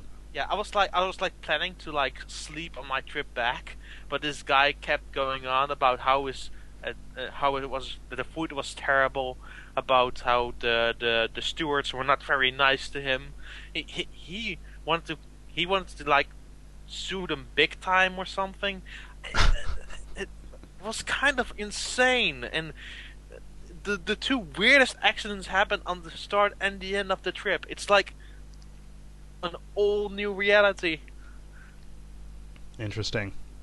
Yeah. Cool. So those two things happened between, or well, before and after E3. Well, what happened actually at the event? I played video games. Imagine that. Imagine that. I went all the way to America just to play video games. And Yeah, I love video games. And Universal Studio on Friday, but that's completely my interest in something else and not video games. Cool. Well, I guess at E3, Don, like, what was one of the best games that you played, Nintendo related or not Nintendo related, that you were just blown away by or thought was just really cool? Nintendo 3DS wise, it was pretty much for me Mario and Luigi Dream Team, or Mario and Luigi RPG 4 Dream Adventure. Mm-hmm. That demo was really lengthy, like it had 5 or 6 different sections to it. Uh-huh. And I could toy around with the game for like 1.5 hours. Wow. And like experience like the part of the dream world, like the real life world, like a boss battle in the dream and normal world, a battle with the gigantic Luigi that's just revealed. Mm-hmm. I could play like all these different types of experiences from that game, and it actually made me way more excited to actually play the full thing finally. Mm-hmm. It seems like a lot of fun.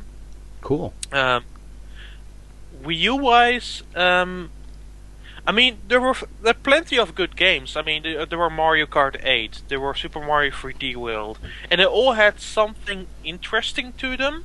Mm-hmm. But the most interesting game to me, that did the most things like new and innovative and things with the gamepad, was Wii Party U. And I mean it in the sense that I played a whole bunch of them, and this was actually after E3 at the post E3 event. I played a whole bunch of those gamepad games, like with other players all the freaking time, like baseball, like the table football game, or even dedicated mini games just for the gamepad where you could play against one another. It was just really fascinating stuff. And with like the mini games, I was, for example, in the 1-vs-3 games, I controlled the gamepad where I had to like move the 2 control sticks around to move this these 2 arms, and I had to crush players on a area. It was all of this like just this simple but fun stuff with the Wii U gamepad in mind, and that's what I'm actually searching for in the Wii U. I mean, don't get me wrong, the other stuff is good, like Bayonetta or again Super Mario 3D World, but they do very simple things with the gamepad. They keep the gamepad stuff to a certain limit, and in the reasoning that I bought this new console, I'm looking for experiences which kinda surprise me, and Wii Party U I didn't expect much from at all, but that experience was really surprising in that fashion, and I can actually not wait to play the full thing and play off all of those games with like friends and family around me. And it's kind of annoying that they had delayed it to like the end of the year, because it was like this perfect summer game. But hopefully it's still good to go when it comes out, because I can't wait to play it. And Don, it looks like we have a question from the chat from Balls or Ballsy. Let's say Balls. Balls. Is it anything like Mario Party? There are of course the mini games, and there are the board games, which are a bit like Mario Party, but they are more varied than Mario Party. They have more various themes to them. And this is something that was also present in the original Wii Party, which I actually find way more exciting than Mario Party 9 in a few manners, because it also did some stuff like you have these house party games in the original, where you could of course hide your remote and play hide and seek with them, which was kind of nuts. In the sequel, they have this minigame called Show Your Face, where you get a situation which you have to pursue on the gamepad and have to do in the camera and then take a picture, and then the other people with the remotes have to get four different situations presented to them, and they have to guess which face that your expression represents. It's like it's the neat stuff that actually made me smile, and it does me way more than like this regular Mario Party experience, where it's pretty much straightforward mini games with no changes for the other player, and the regular board games. This is a way more varied package, and the original had like a lot of single player as well as a lot of multiplayer stuff. So I didn't see much single player stuff in this version of Wii Party. Hopefully it's there, because there are a lot of cool puzzle stuff. But so far so good. I mean, I'm looking forward to that game really much so, and I didn't saw it coming that I would be so interested in it. But well, there you go. Cool. Is there any other games you guys want to talk about, or want to know about, or have a question about? Minoru or Tai, do you guys have anything that you want to ask about, or Minoru? No. Okay. Don, I have one other game that I wanted to ask you about. I think this has been talked about on other podcasts too, but Sure. Bug it. Well, okay. Actually, we have a suggestion from the chat. Did you get to try Wii Fit U out at all? Wii Fit U wasn't there, which is a really weird thing. They did mention it during the Nintendo Direct, but there was nothing show. They didn't show anything at all. Pretty much since E3 last year, they've shown like 2 minutes of it on the Japanese Nintendo Direct, but we haven't heard anything about it since. I like the response from the chat after you said, "Yeah, it wasn't there." LOL. Yeah, that's disappointing. One game I'm kind of interested in is Donkey Kong Country Tropical Smoothie. What is it? Tropical Freeze, not Breeze. Freeze, yeah. Did you get to? I'm assuming you got to play that too, right? Yeah. What do you think? Is it's pretty much the sequel to Donkey Kong Country Returns, which I mean in the best fashion possible. I liked the original, especially with the new 3DS remake. I liked it a lot. The first level was not very different from how it handled the previous levels, but the at various aspects and the later ones and the new experiences that they add to the game itself are really interesting. Like the swimming, for example, is really really fun. In most other games, water levels really frustrate me, but I found the water sections in the demo I played really interesting. More interesting enough, this is something that they didn't really heavily promote during E3. Maybe for simple reasons. You could play still with the regular remote and nunchuck if you wanted to, but there was an option to just play it off TV on the gamepad, and I find it way more interesting because it uses more the control scheme of Donkey Kong Country Returns 3D. So that's something. If you have to choose between those two control options, definitely go for the Wii U gamepad. Cool. We have a question from the chat too. Are there actually any rideable characters in the new Donkey Kong Country game? Not so far I've seen. I mean, the only in a playable sense, you have of course now Dixie Kong, I believe. Right. But new rideable characters, I don't believe I've seen them. Okay. Interesting. What about the underwater stuff? Is another question coming from the chat. Well, I just talked about it, that the swimming felt really nice. And I don't know what else to say really about the underwater levels that you can do this silhouette and then do this attack with this silhouette. I mean, that's all I really have to say about that.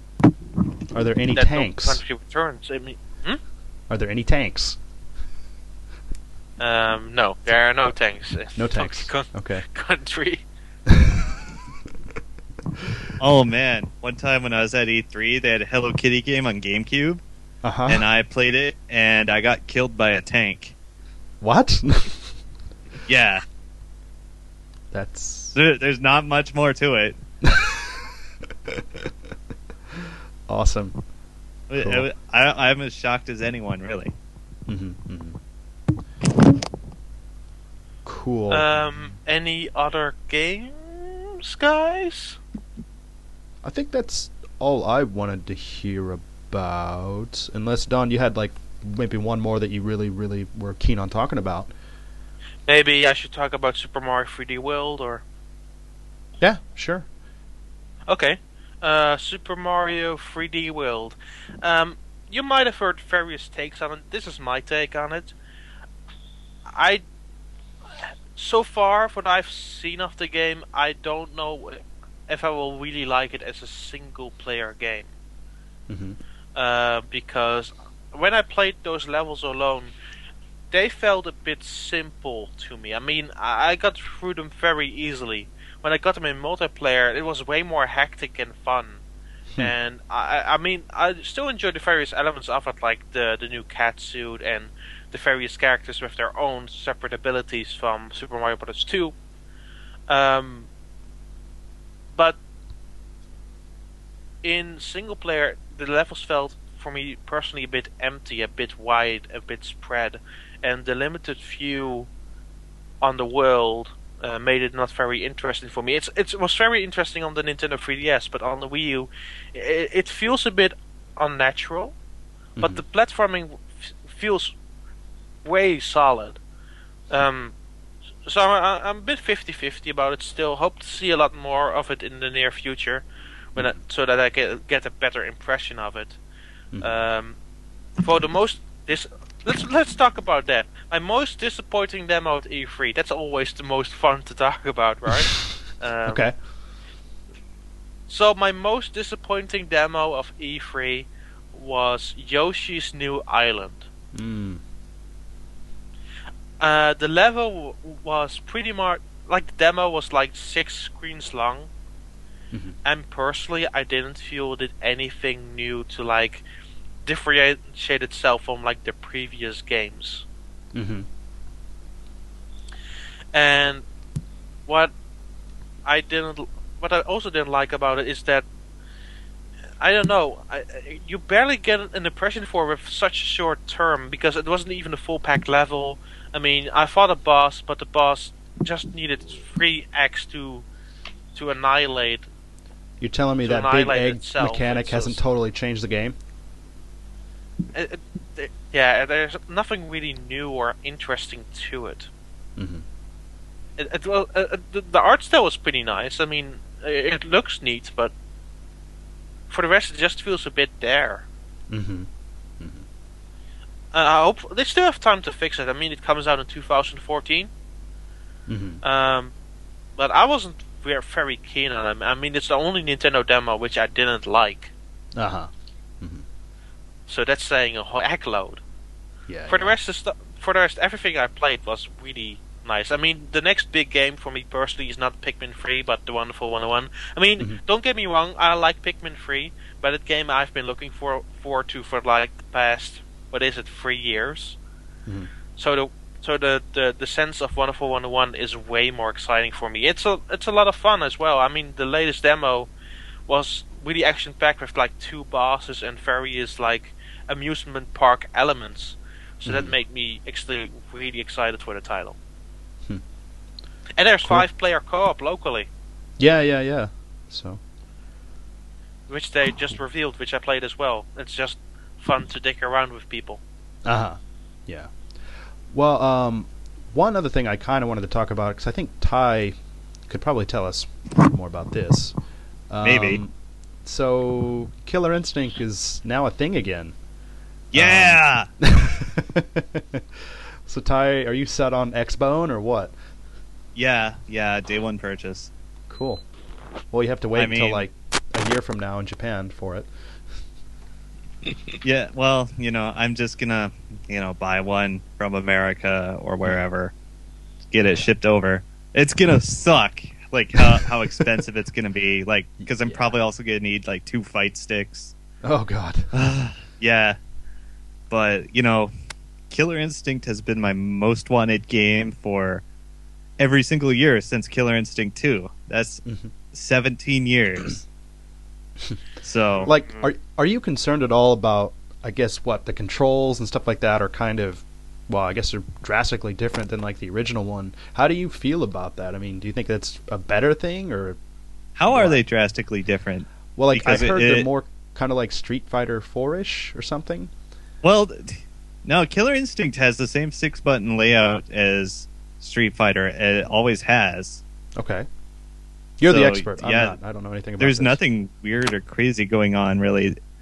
Like they still have like the 5-stage combo system. They're redoing breakers, and the new breaker system looks better. And I could just spurg out about little details of fighting games all day, and that's a road you don't want to go down.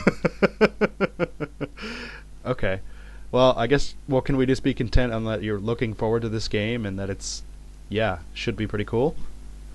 Yeah, I know some people are worried that, like, Double Helix is doing the game, but for what they don't know is, a lot of people don't know, is they're bringing in people who are good at fighting games and know fighting games to do this game. And, there's still, like, a couple people involved with the original. Actually, probably just, like, Ken Lobb, and that's probably it. Because he had a lot of input on the old Killer Instinct games. And, he's been at Microsoft. Mm-hmm. And he was probably the one, like, who was pushing to release the game internally, like, really hard. Mm-hmm. That's my educated guess, however. Yeah. Well, it seems plausible, for sure. So. Yep. Cool. Well, do we have anything else to say about E3? Or I mean, I touched the Xbox One and PlayStation 4 controller for both one game. Mm-hmm. The PlayStation 4 controller felt to me like a GameCube controller. Hey, cool. And the D-pad of the Xbox is still crap. For the rest, it's still the same lovely-esque controller. Cool. Minoru, you were going to say something? Yes. I know many people were disappointed that the gamepad is still underutilized. But, this is the first time Nintendo launched a game system and underutilized its biggest feature or degraded it to just a gimmick. Touch control and dual screen for DS, motion control for Wii, stereoscopic 3D for 3DS, and now the gamepad for Wii U. So, to me, the underutilization of a gamepad is not surprising. But you know what the weird thing is? I'm convinced that the gamepad is not the biggest feature of Wii U. Then I'm almost start to think it's Miiverse. See.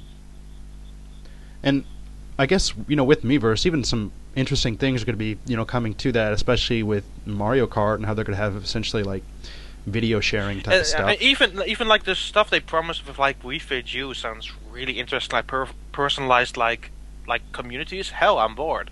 Right. And even with like Game & Wario, which I've been playing now in English, there's this option where you have to draw like something in a certain like noon or sentence in a minute.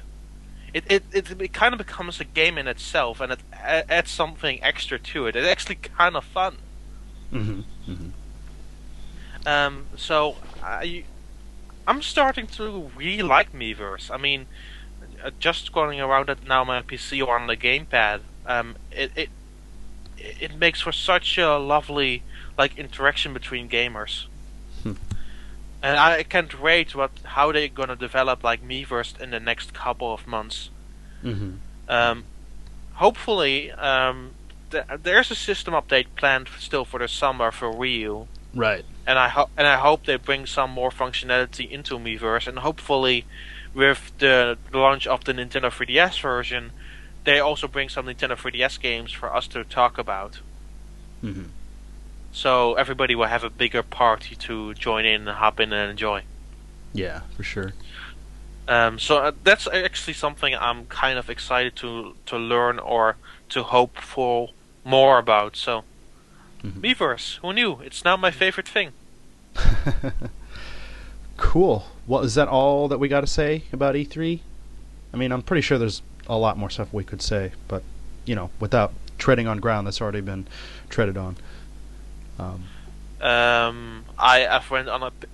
met Satoru Shibata. Cool. Oh, that's something I didn't talk about. We're on a Japanese podcast. I met the biggest Japanese guy of Nintendo of Europe, and I didn't talk about it. Okay, how did this happen? So I was at Scram Kitty, which is an upcoming eShop game from made in the UK. I was playing it, and behind me, I see some rumblings. I'm not sure what it's on about, but he actually comes to stand next to me and talks to the developer because apparently Nintendo of Europe brought Scam Kitty to the show floor. So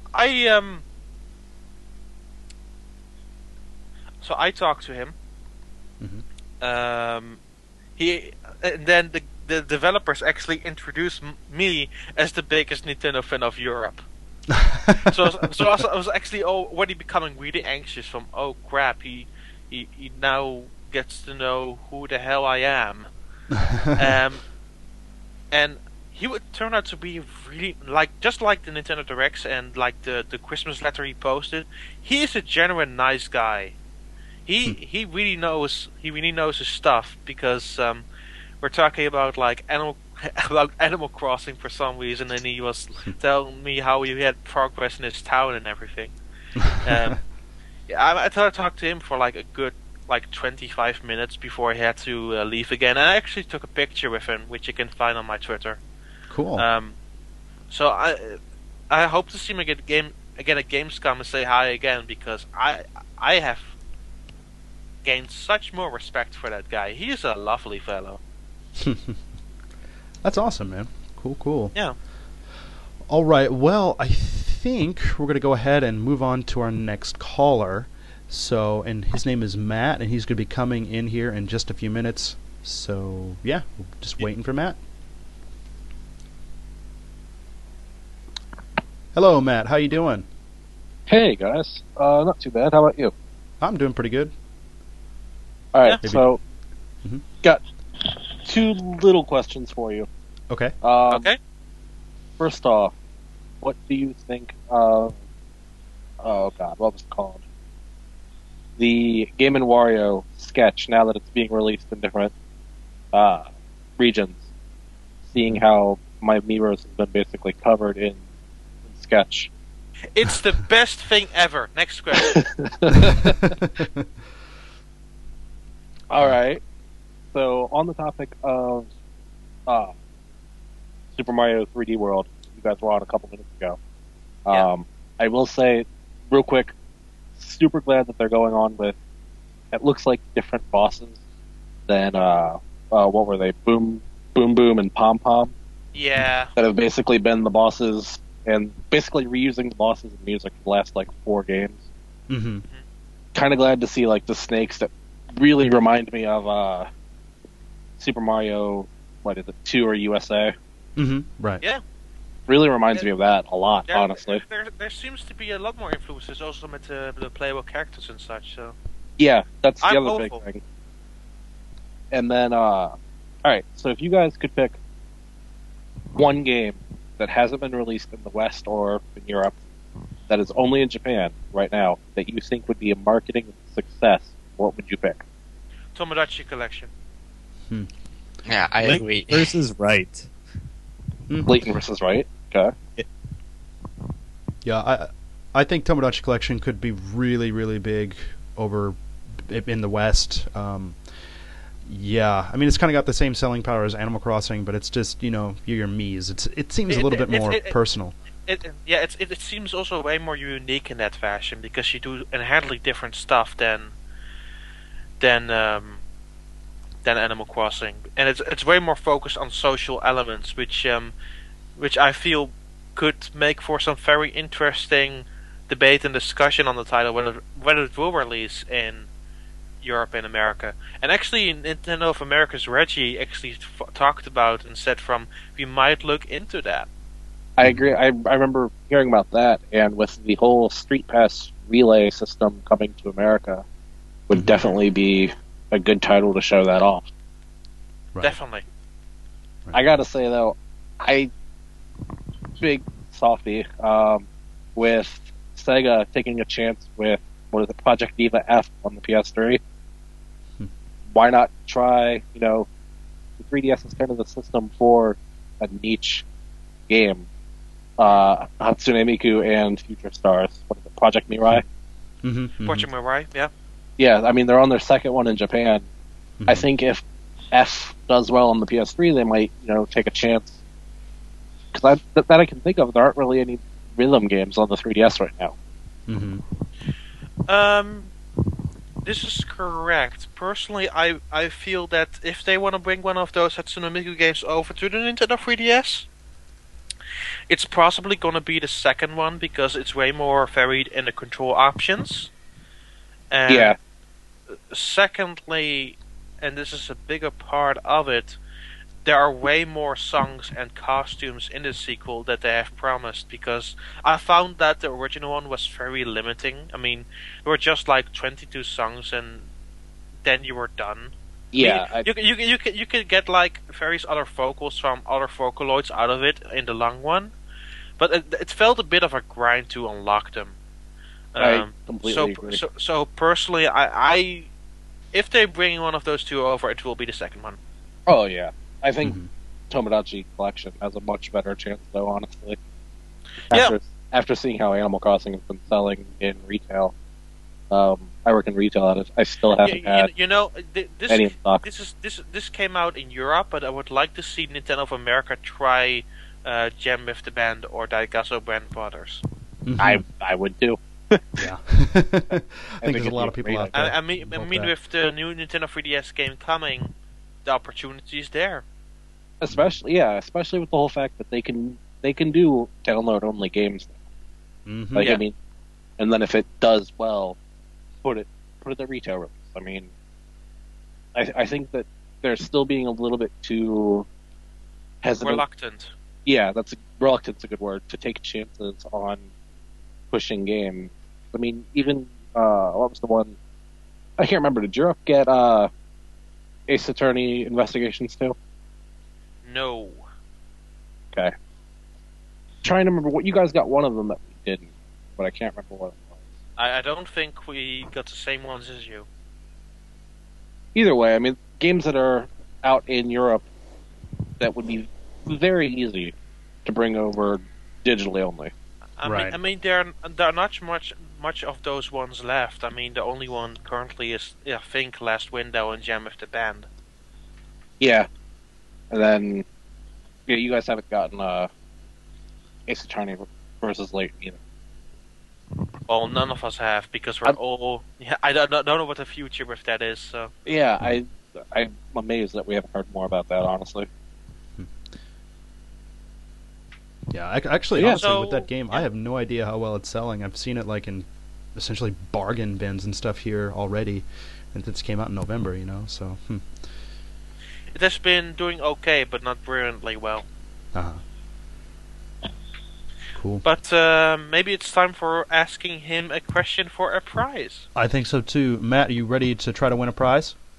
Go for it. Welcome to the Thunderdome. So, here we go.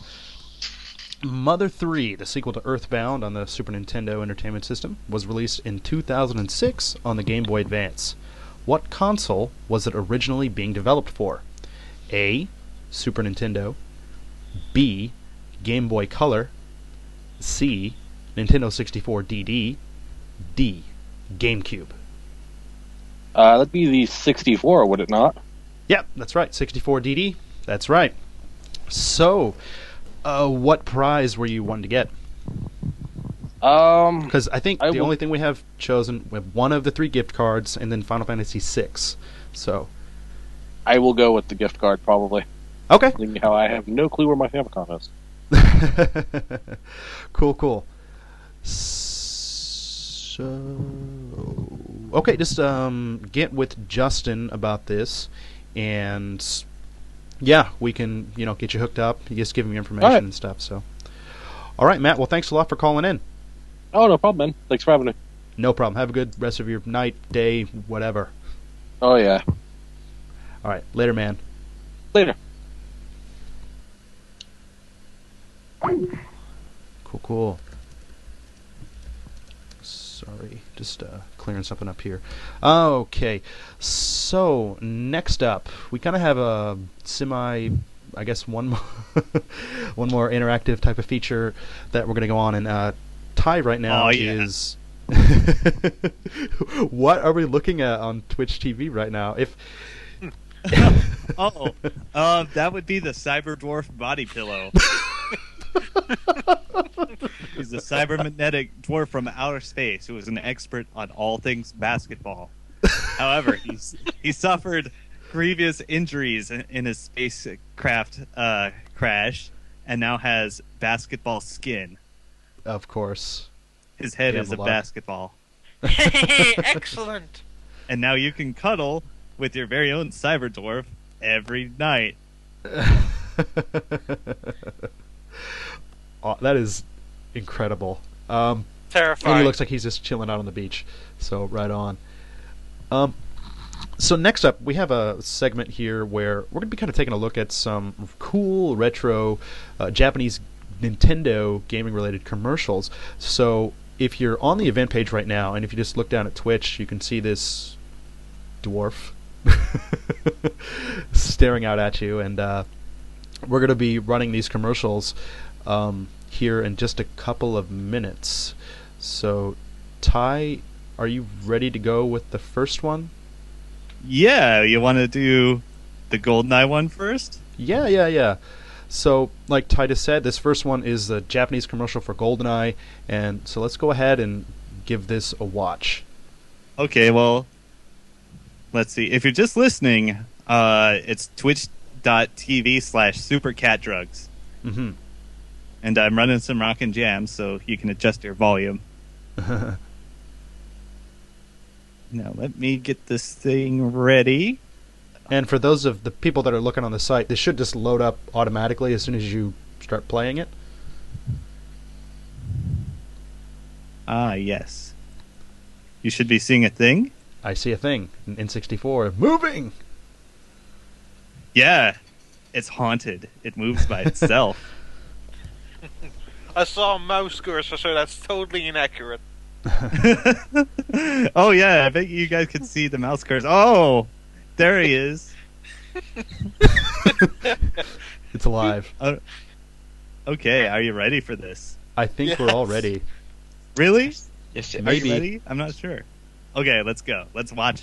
Let's turn on the TV in 1997, and this greets us.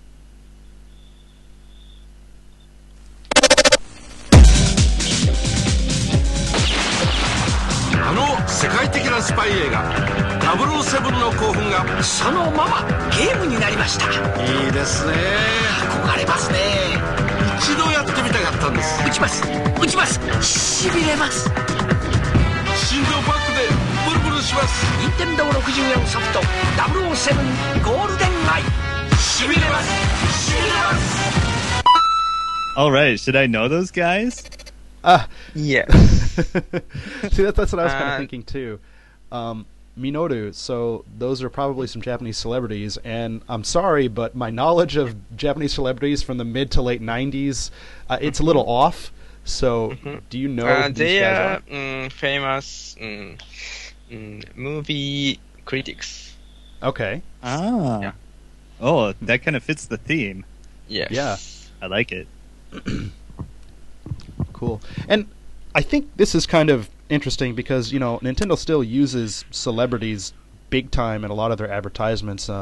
Even if you look at stuff, I remember when the 3DS first came out, a popular band, Arashi, they, even at like the first 3DS like public event that I went to, I mean, they had like pictures of these guys plastered all over the place, looking like they're super amazed or something.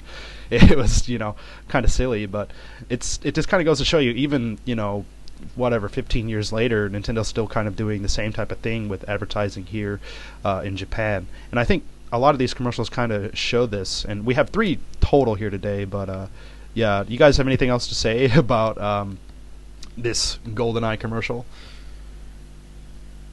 Not yet. Okay. It wasn't bad. No, it wasn't bad. Actually, because, I think the first time I saw this was at... It still strikes me how similar it is to, like, the commercials of today. Oh, man, I probably shouldn't be showing that on the stream. Oh, dear. So, what... Boring notes. What we saw was basically the 2 celebrities doing an introduction, doing the whole spiel of promoting the game. Then we have like a good amount of seconds of gameplay, and then it ends with the celebrities again doing the final pose. They still do that stuff pretty much till this day. Exactly. So in a sense, they have not changed, and that style works for them. So why not? I mean, even with like the recent one of Pikmin 3, they still use celebrity well, like a CGI Pikmin walks about around her.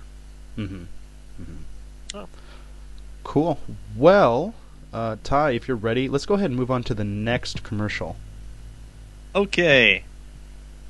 Okay. Okay. Okay. All right. All right. Let me just just things add this screen fixed. region. Oh God. Uh-oh. Oh. Okay. Yeah, Okay. this is the first frame of the commercial. Now, if you look at frame 2... So... yeah. Okay. Y'all ready? Here we go. Oh, wait, let me mute this other one. Okay. And crank the volume on this one and hit play. もしもし、うちでポケモンスタジアムしない？やったー！おじさんの番。行け！ピカチュウ！行け！マンキです。バトル、ミニゲーム、図鑑。おじさん、 This is pretty 技 high. チェック。なるほど。技に一本。私にも勝てました。いろんな面白さが集まった任天堂64ポケモンスタジアム金銀クリスタルバージョンにも対応。これが64ピカチュウ。ピカチュウ任天堂64発売中。ピカチュウ。Pikachu. Oh man, I remember the log cutting game. That was amazing. I Pokemon want to see this Stadium. part with the lightning coming out of the cartridge again. Yeah. Oh wow. It's Here we go amazing. again. Oh, that face of that kid is the best perfect frame ever. Let's keep it on that. Yeah. So Yeah. So what wow. we were looking at here was Pokemon Stadium 2 is a game with a lot of good memories, but I've never seen that commercial. Yeah. I just pulled this up, and I thought it was interesting because, I mean, Nintendo still does this. I mean, they showcase kind of, families playing games and stuff. I honestly don't know how plausible it is to say your grandpa is going to be playing Pokemon Stadium with you and getting that into it. Yeah, maybe that's this? just my Is this grandpa. another Though. celebrity? Minoru, who's that man? No, I don't think so. Okay. This is just a family. Yeah. Yeah, I love gaming with grandpa video games. It made sense with the Wii, kind of with the N64. Man, my grandpa can't do that. He can't play an N64. No way. But, How do I hold this thing? exactly. Exactly. I think Look at even it. It has gamers 3 ask that prongs, question. but I only have 2 hands. There it is. Yeah. Cool. You guys have anything else to say about this? Any other comments about this strange old man and his family? Grandpa is confused. Let's see that lightning coming out of the cartridge again. Wow, that's amazing. I wish my Game Boy Color cartridges did that. I think God. it's Japan only. So. But it's an interesting fact about like the Pokemon's Stadium games in Japan. You will notice it's not Pokemon called Pokemon Stadium 2. That is because it's actually the third one in Japan. There was a first one on the N64, which barely had like all the Pokemon in it. Like it had like 30 or something. It was just a really select amount. And like the second one had like all the proper ones. That was also the one like the first Stadium, which was released here in the West. And then the third one is of course Pokemon Stadium 2. Yep. Should have made that a trivia question. It might be in there. It's not in there. Yeah, it's ruined now. Yeah. All right. So we have one more video that we want to watch here. So Ty's going to go ahead and get that ready for us. Oh God, it's happening again. Oh man! Okay. The notes. Okay, there we go. Cyber Dwarf basketball skin. You are aware now that Ty, that you have to pay $5,000 to Danny. Yes. No. Yeah. Maybe. You showed there. If I hear sound, but I don't see anything. There you go. Guess what this commercial is for? for toaster. Yeah. Yeah. New toaster. That's a cool looking toaster right here. Yeah.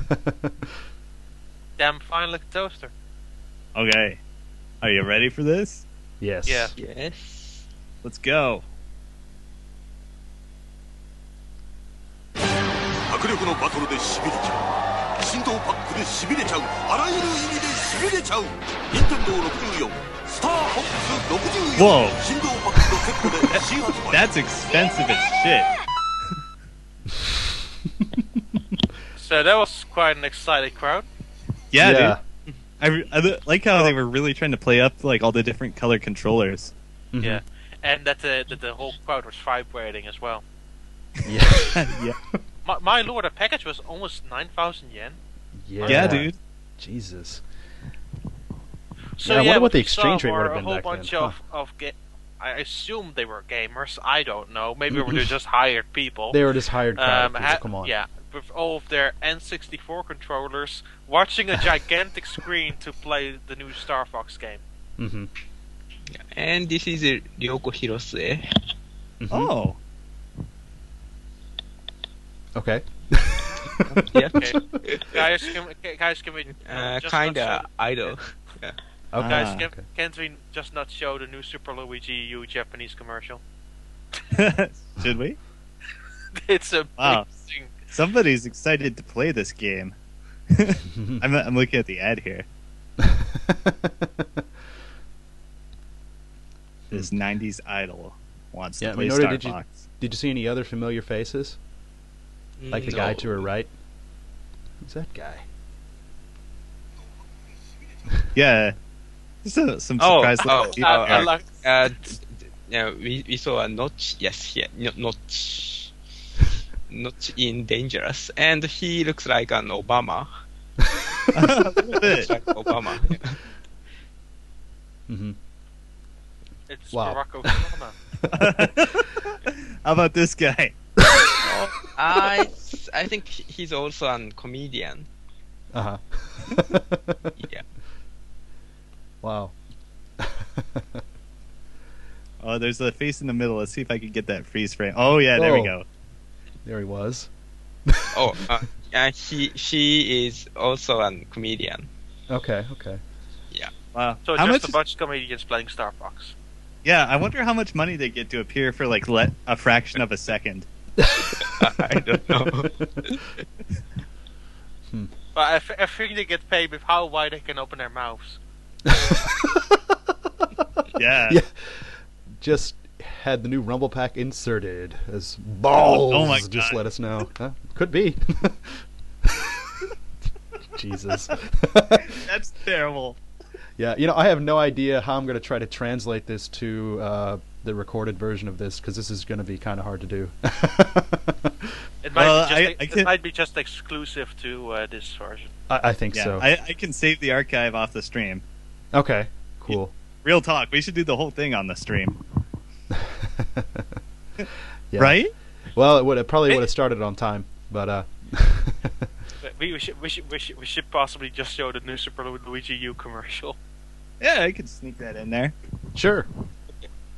If I can find it on YouTube. I post the link in the chat, so. Oh, okay. Well, I'm working between two computers here. It's on official Nintendo official GP. Nintendo JP official. Okay.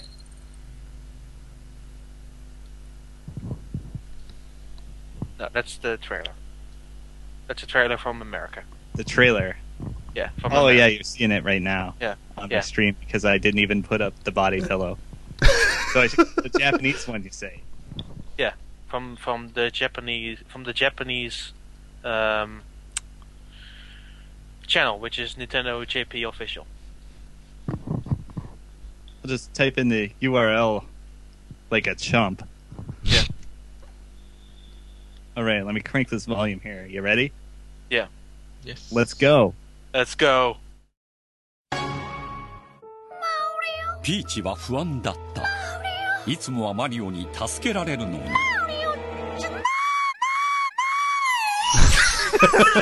イージが主役の大冒険。高いジャンプだけど滑る。変なやつも一緒に冒険。Wii U ニュースーパールイージ U ニュースーパーマリオブラザーズ U をお持ちの方は追加コンテンツでの購入がお得です。Wow. Wow. that beginning. So that's where you got that creepy animated GIF from, huh? Yes. Awesome. So there you go. Sweet.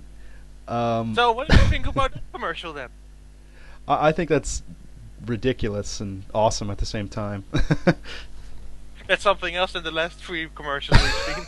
Here we go.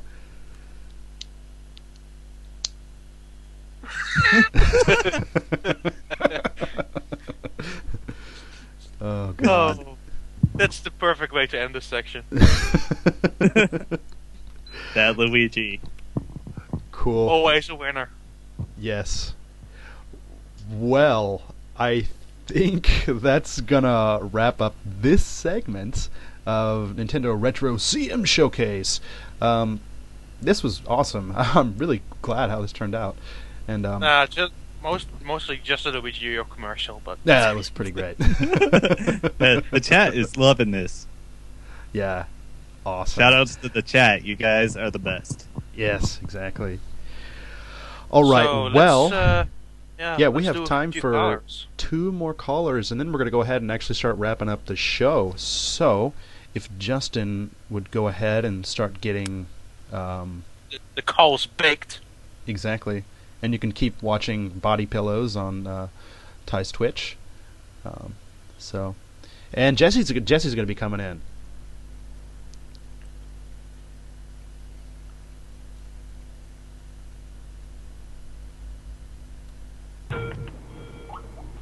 Hello, Jesse. Greetings. You're from Video Game Tribune, that's right? Yes, VG Tribune. VG Tribune. Okay, there it is. Cool. Yeah, because I recognized your name in the chat, and I think I follow you on Twitter too and stuff. But yeah, man, good to have you on. Sweet. Good to be here.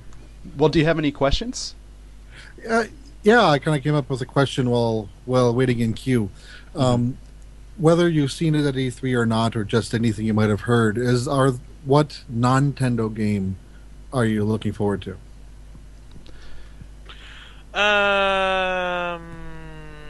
Killer Instinct 3. Non-Nintendo game. For me, that is Watch Dogs. Mm-hmm. Oh yeah, that looks cool. Yeah, Watch Dogs is the game I'm looking forward to the most this year to play. Yeah, I know. And I played it at E3 and it was awesome. Mm-hmm. I know for me too. I'm really, really looking forward to Watch Dogs and that, and also Assassin's Creed 4 Black Flag. Is that what it's called? Yar. Yar. I'm a bit burned down on the Assassin's Creed 4 on the Assassin's Creed games. I'm a big fan, so I'll probably get it. And if I hate it, well, then I'll never play an Assassin's Creed game ever again. Yeah, I'm a big fan of Assassin's Creed, but like I'm not even caught up on the series. Yeah, like play the multiplayer a lot in Brotherhood, and I went back to Assassin's Creed 1 to get all the flags because I'm a terrible human being. Oh, Jesus. A game that's also coming to 3DS, but it's not, of course, made by Nintendo. I'm looking forward to the Batman handheld game. Oh yeah, yeah, for sure. I played it at the full demo at E3 and I found that one really impressive. Mm-hmm. Is that game going to have like those Riddler trophies like City and Asylum has had? That I don't know. It's more of like a Metroid style game, but with the same stealth elements from like the previous entries. It's a weird mix and combination, but it's done by like former Retro Studios guys, and they put it well together, and the 3D looks great. It's a very interesting title. I'm looking forward to hearing about it more. Cool. All right, well, Jesse, do you want to try to win a prize? Sure. Okay. Let's see. Okay.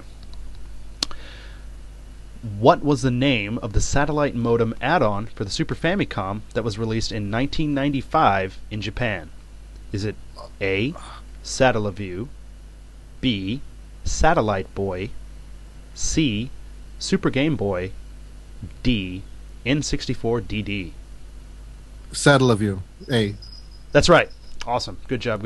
Yeah.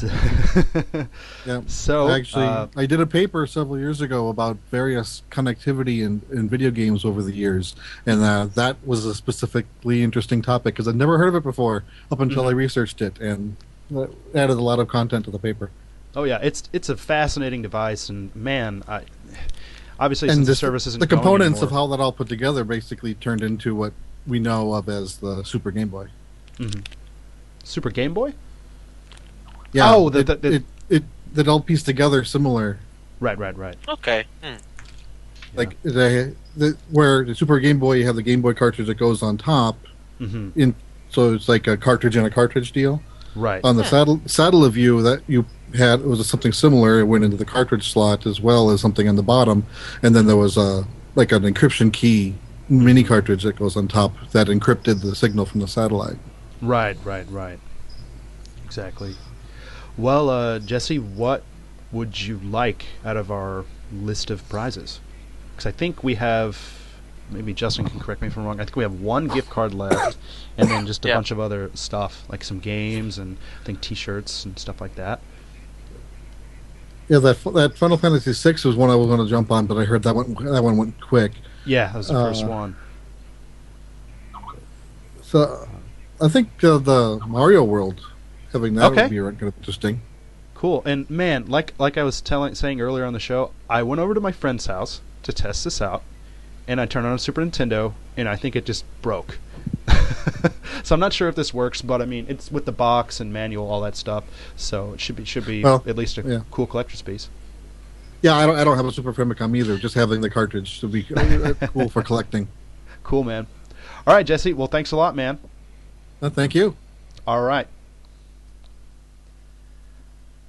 Okay. So, nice, man. Hopefully for maybe I get another caller. Yeah. Hopefully. We have one more caller left, and Justin's going to go ahead and bring him in here momentarily. We're going to meet a person. And his name's Josh. Okay.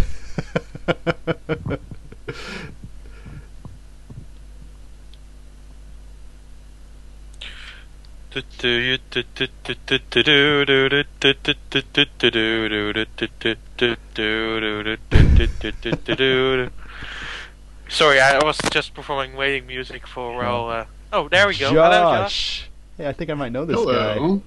Yes, Josh, we've been waiting for you. What's up? No, we're so excited to have you. Thank Josh, you. how you doing, man? I'm all right. And actually, Josh is a good friend of mine. We work together, and yeah. Yeah. Now, Danny, it's interesting. Maybe you touched on my question. I have a technical question for you guys. Okay. Okay. You guys being the Nintendo experts, I'm not. I'm a novice, really. Okay. I invented video games. Oh, well, then maybe you can help me out here. It's a technical question.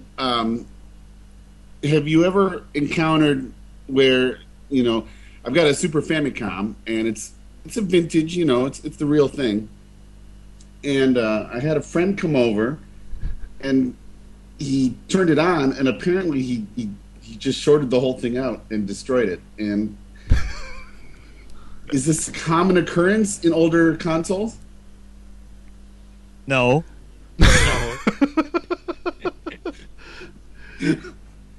well, for old consoles like the Nintendo, the Super Nintendo, they're built out of Nintendium. They're indestructible. But the part that we'll usually give first is actually the AC adapter. So, have you tried a different AC adapter? I have not. Okay. Maybe I can give that a try. Yeah, give that a try. Because, I have a whole bunch of old Nintendos, and all the systems have long since outlived their AC adapters. Okay, so maybe it's not the actual console. It might be just the old AC adapter. Yeah, especially, it sounds like that since the power just died. Yeah. And I guess it won't turn on, I imagine. Well, I should clarify, it was kind of glitchy to begin with because I only have a handful of games, and my favorite is Super Metroid, which is awesome if you guys haven't played it.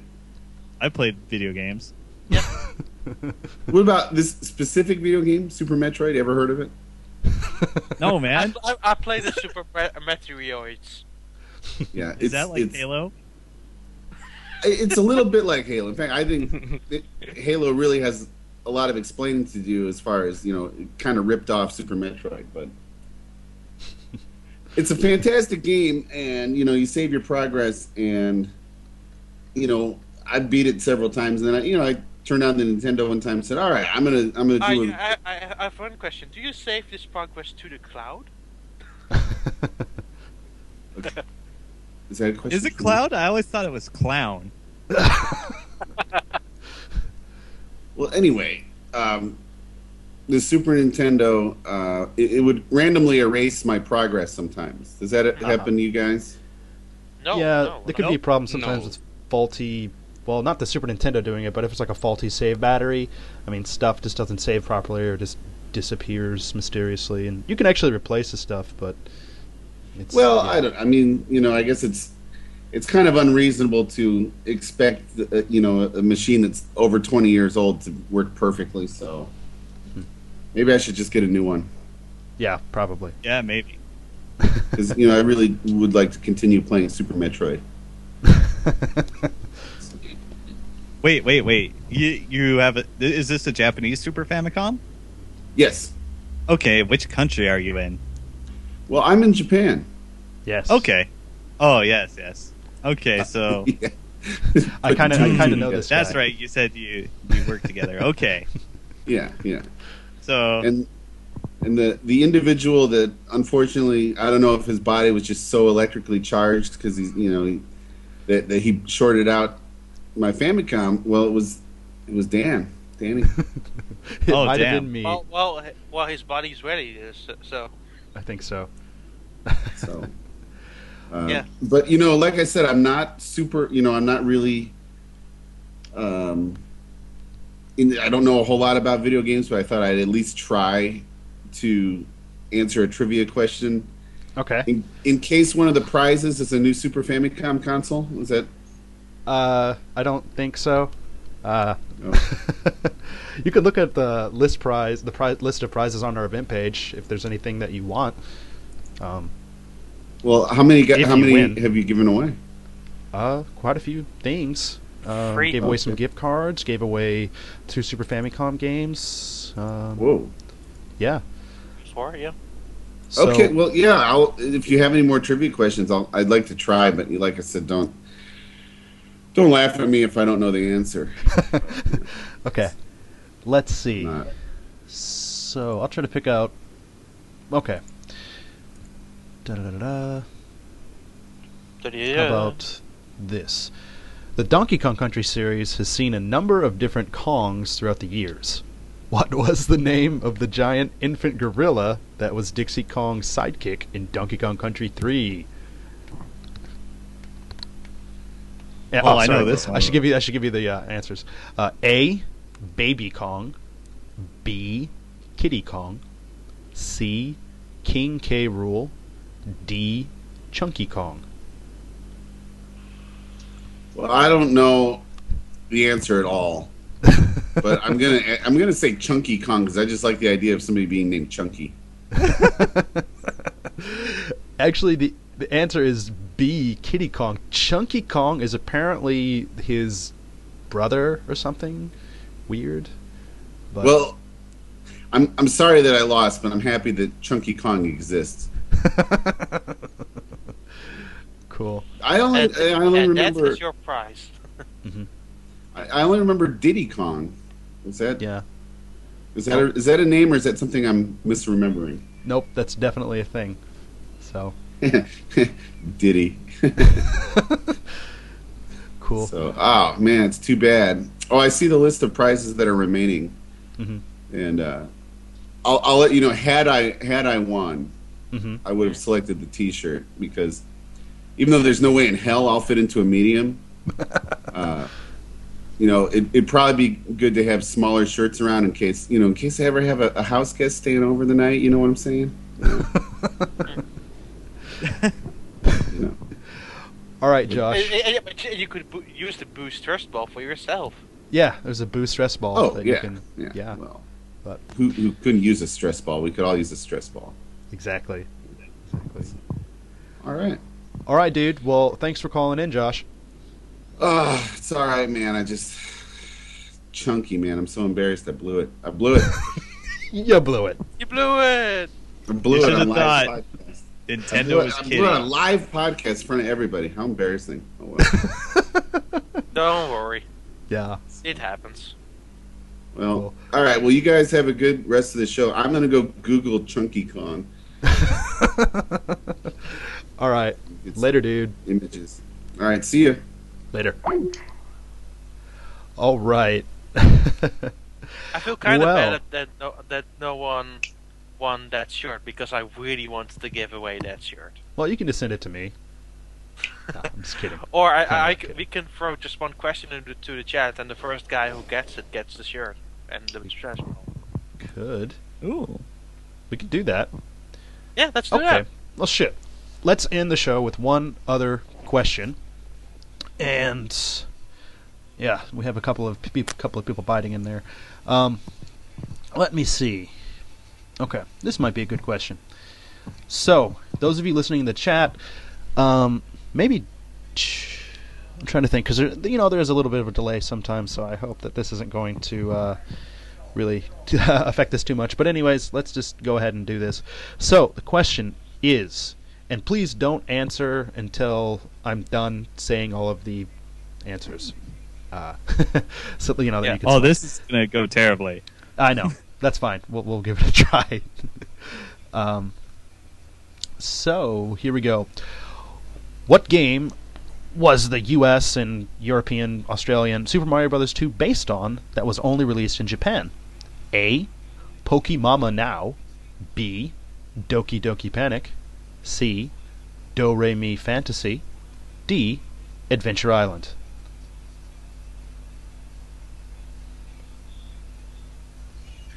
And now we're gonna wait for answers in the chat. Well, it's easy and everyone's gonna get it. Yeah. Well. So Nox Tono, I think. Yeah, that's what I got. Okay. Yeah. I think we have a winner. Tono. Mr. and Miss Tonox Tono, you are a winner. So please contact Justin Baker at just.bake on Skype and or in the chat. Yeah, or in the chat. Just let them know so we can get all your information so that, you know, we can get you out a prize of your choosing. So, yeah. So I think that's actually going to go ahead and bring the show to a close this time. I know Minoru is maybe a little bit busy. He has to get going. So with that, we'll go ahead and give out our Twitter handles, and we're just going to go ahead and just end the show on that. So you can follow me on Twitter at DannyBiv, DANNYBIV. Ty, what's your Twitter handle, dude? It's Super Cat Drugs. All the drugs One and word. all the cats. One word. And Don. My Twitter handle is Nintendan. That is NINTENDAAN.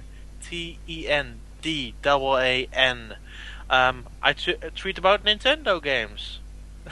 There it is. And sometimes about football, but it's not a football season because that one has just ended. Our team ended at the horrible 9th place in the competition of the 18, so that's going extremely well for me. Go us. For the rest, I have been tweeting last week about various Street Pass things, so you can find all great videos, including like stuff of the gamepad stuff I played in Wii Party U, and of course for F1 Race Stars on Wii U. So go check those out, and well, yeah, follow me around if you want to. Don't if you don't want to. Would be nice. Cool. And Minoru. And my Twitter handle is NWR_Minoru. Cool. All right, so follow us on Twitter. Be sure to listen to all the other podcasts we have here on NWR. And like I said earlier, I'm going to try to get out another version of this edited and stuff like that out there for those of you who couldn't catch the whole episode. So you can look forward to that. But yeah, until next month, Fami Crew out. Well, you finally said it. You finally said Family Crew out. I did. So I'm gonna go ahead and cut off the stream now. So later, guys. Bye. Thank you for listening. Thanks for listening, guys. Bye. 悪い奴らをぶち壊せ必殺限界パワーだ百裂パンチ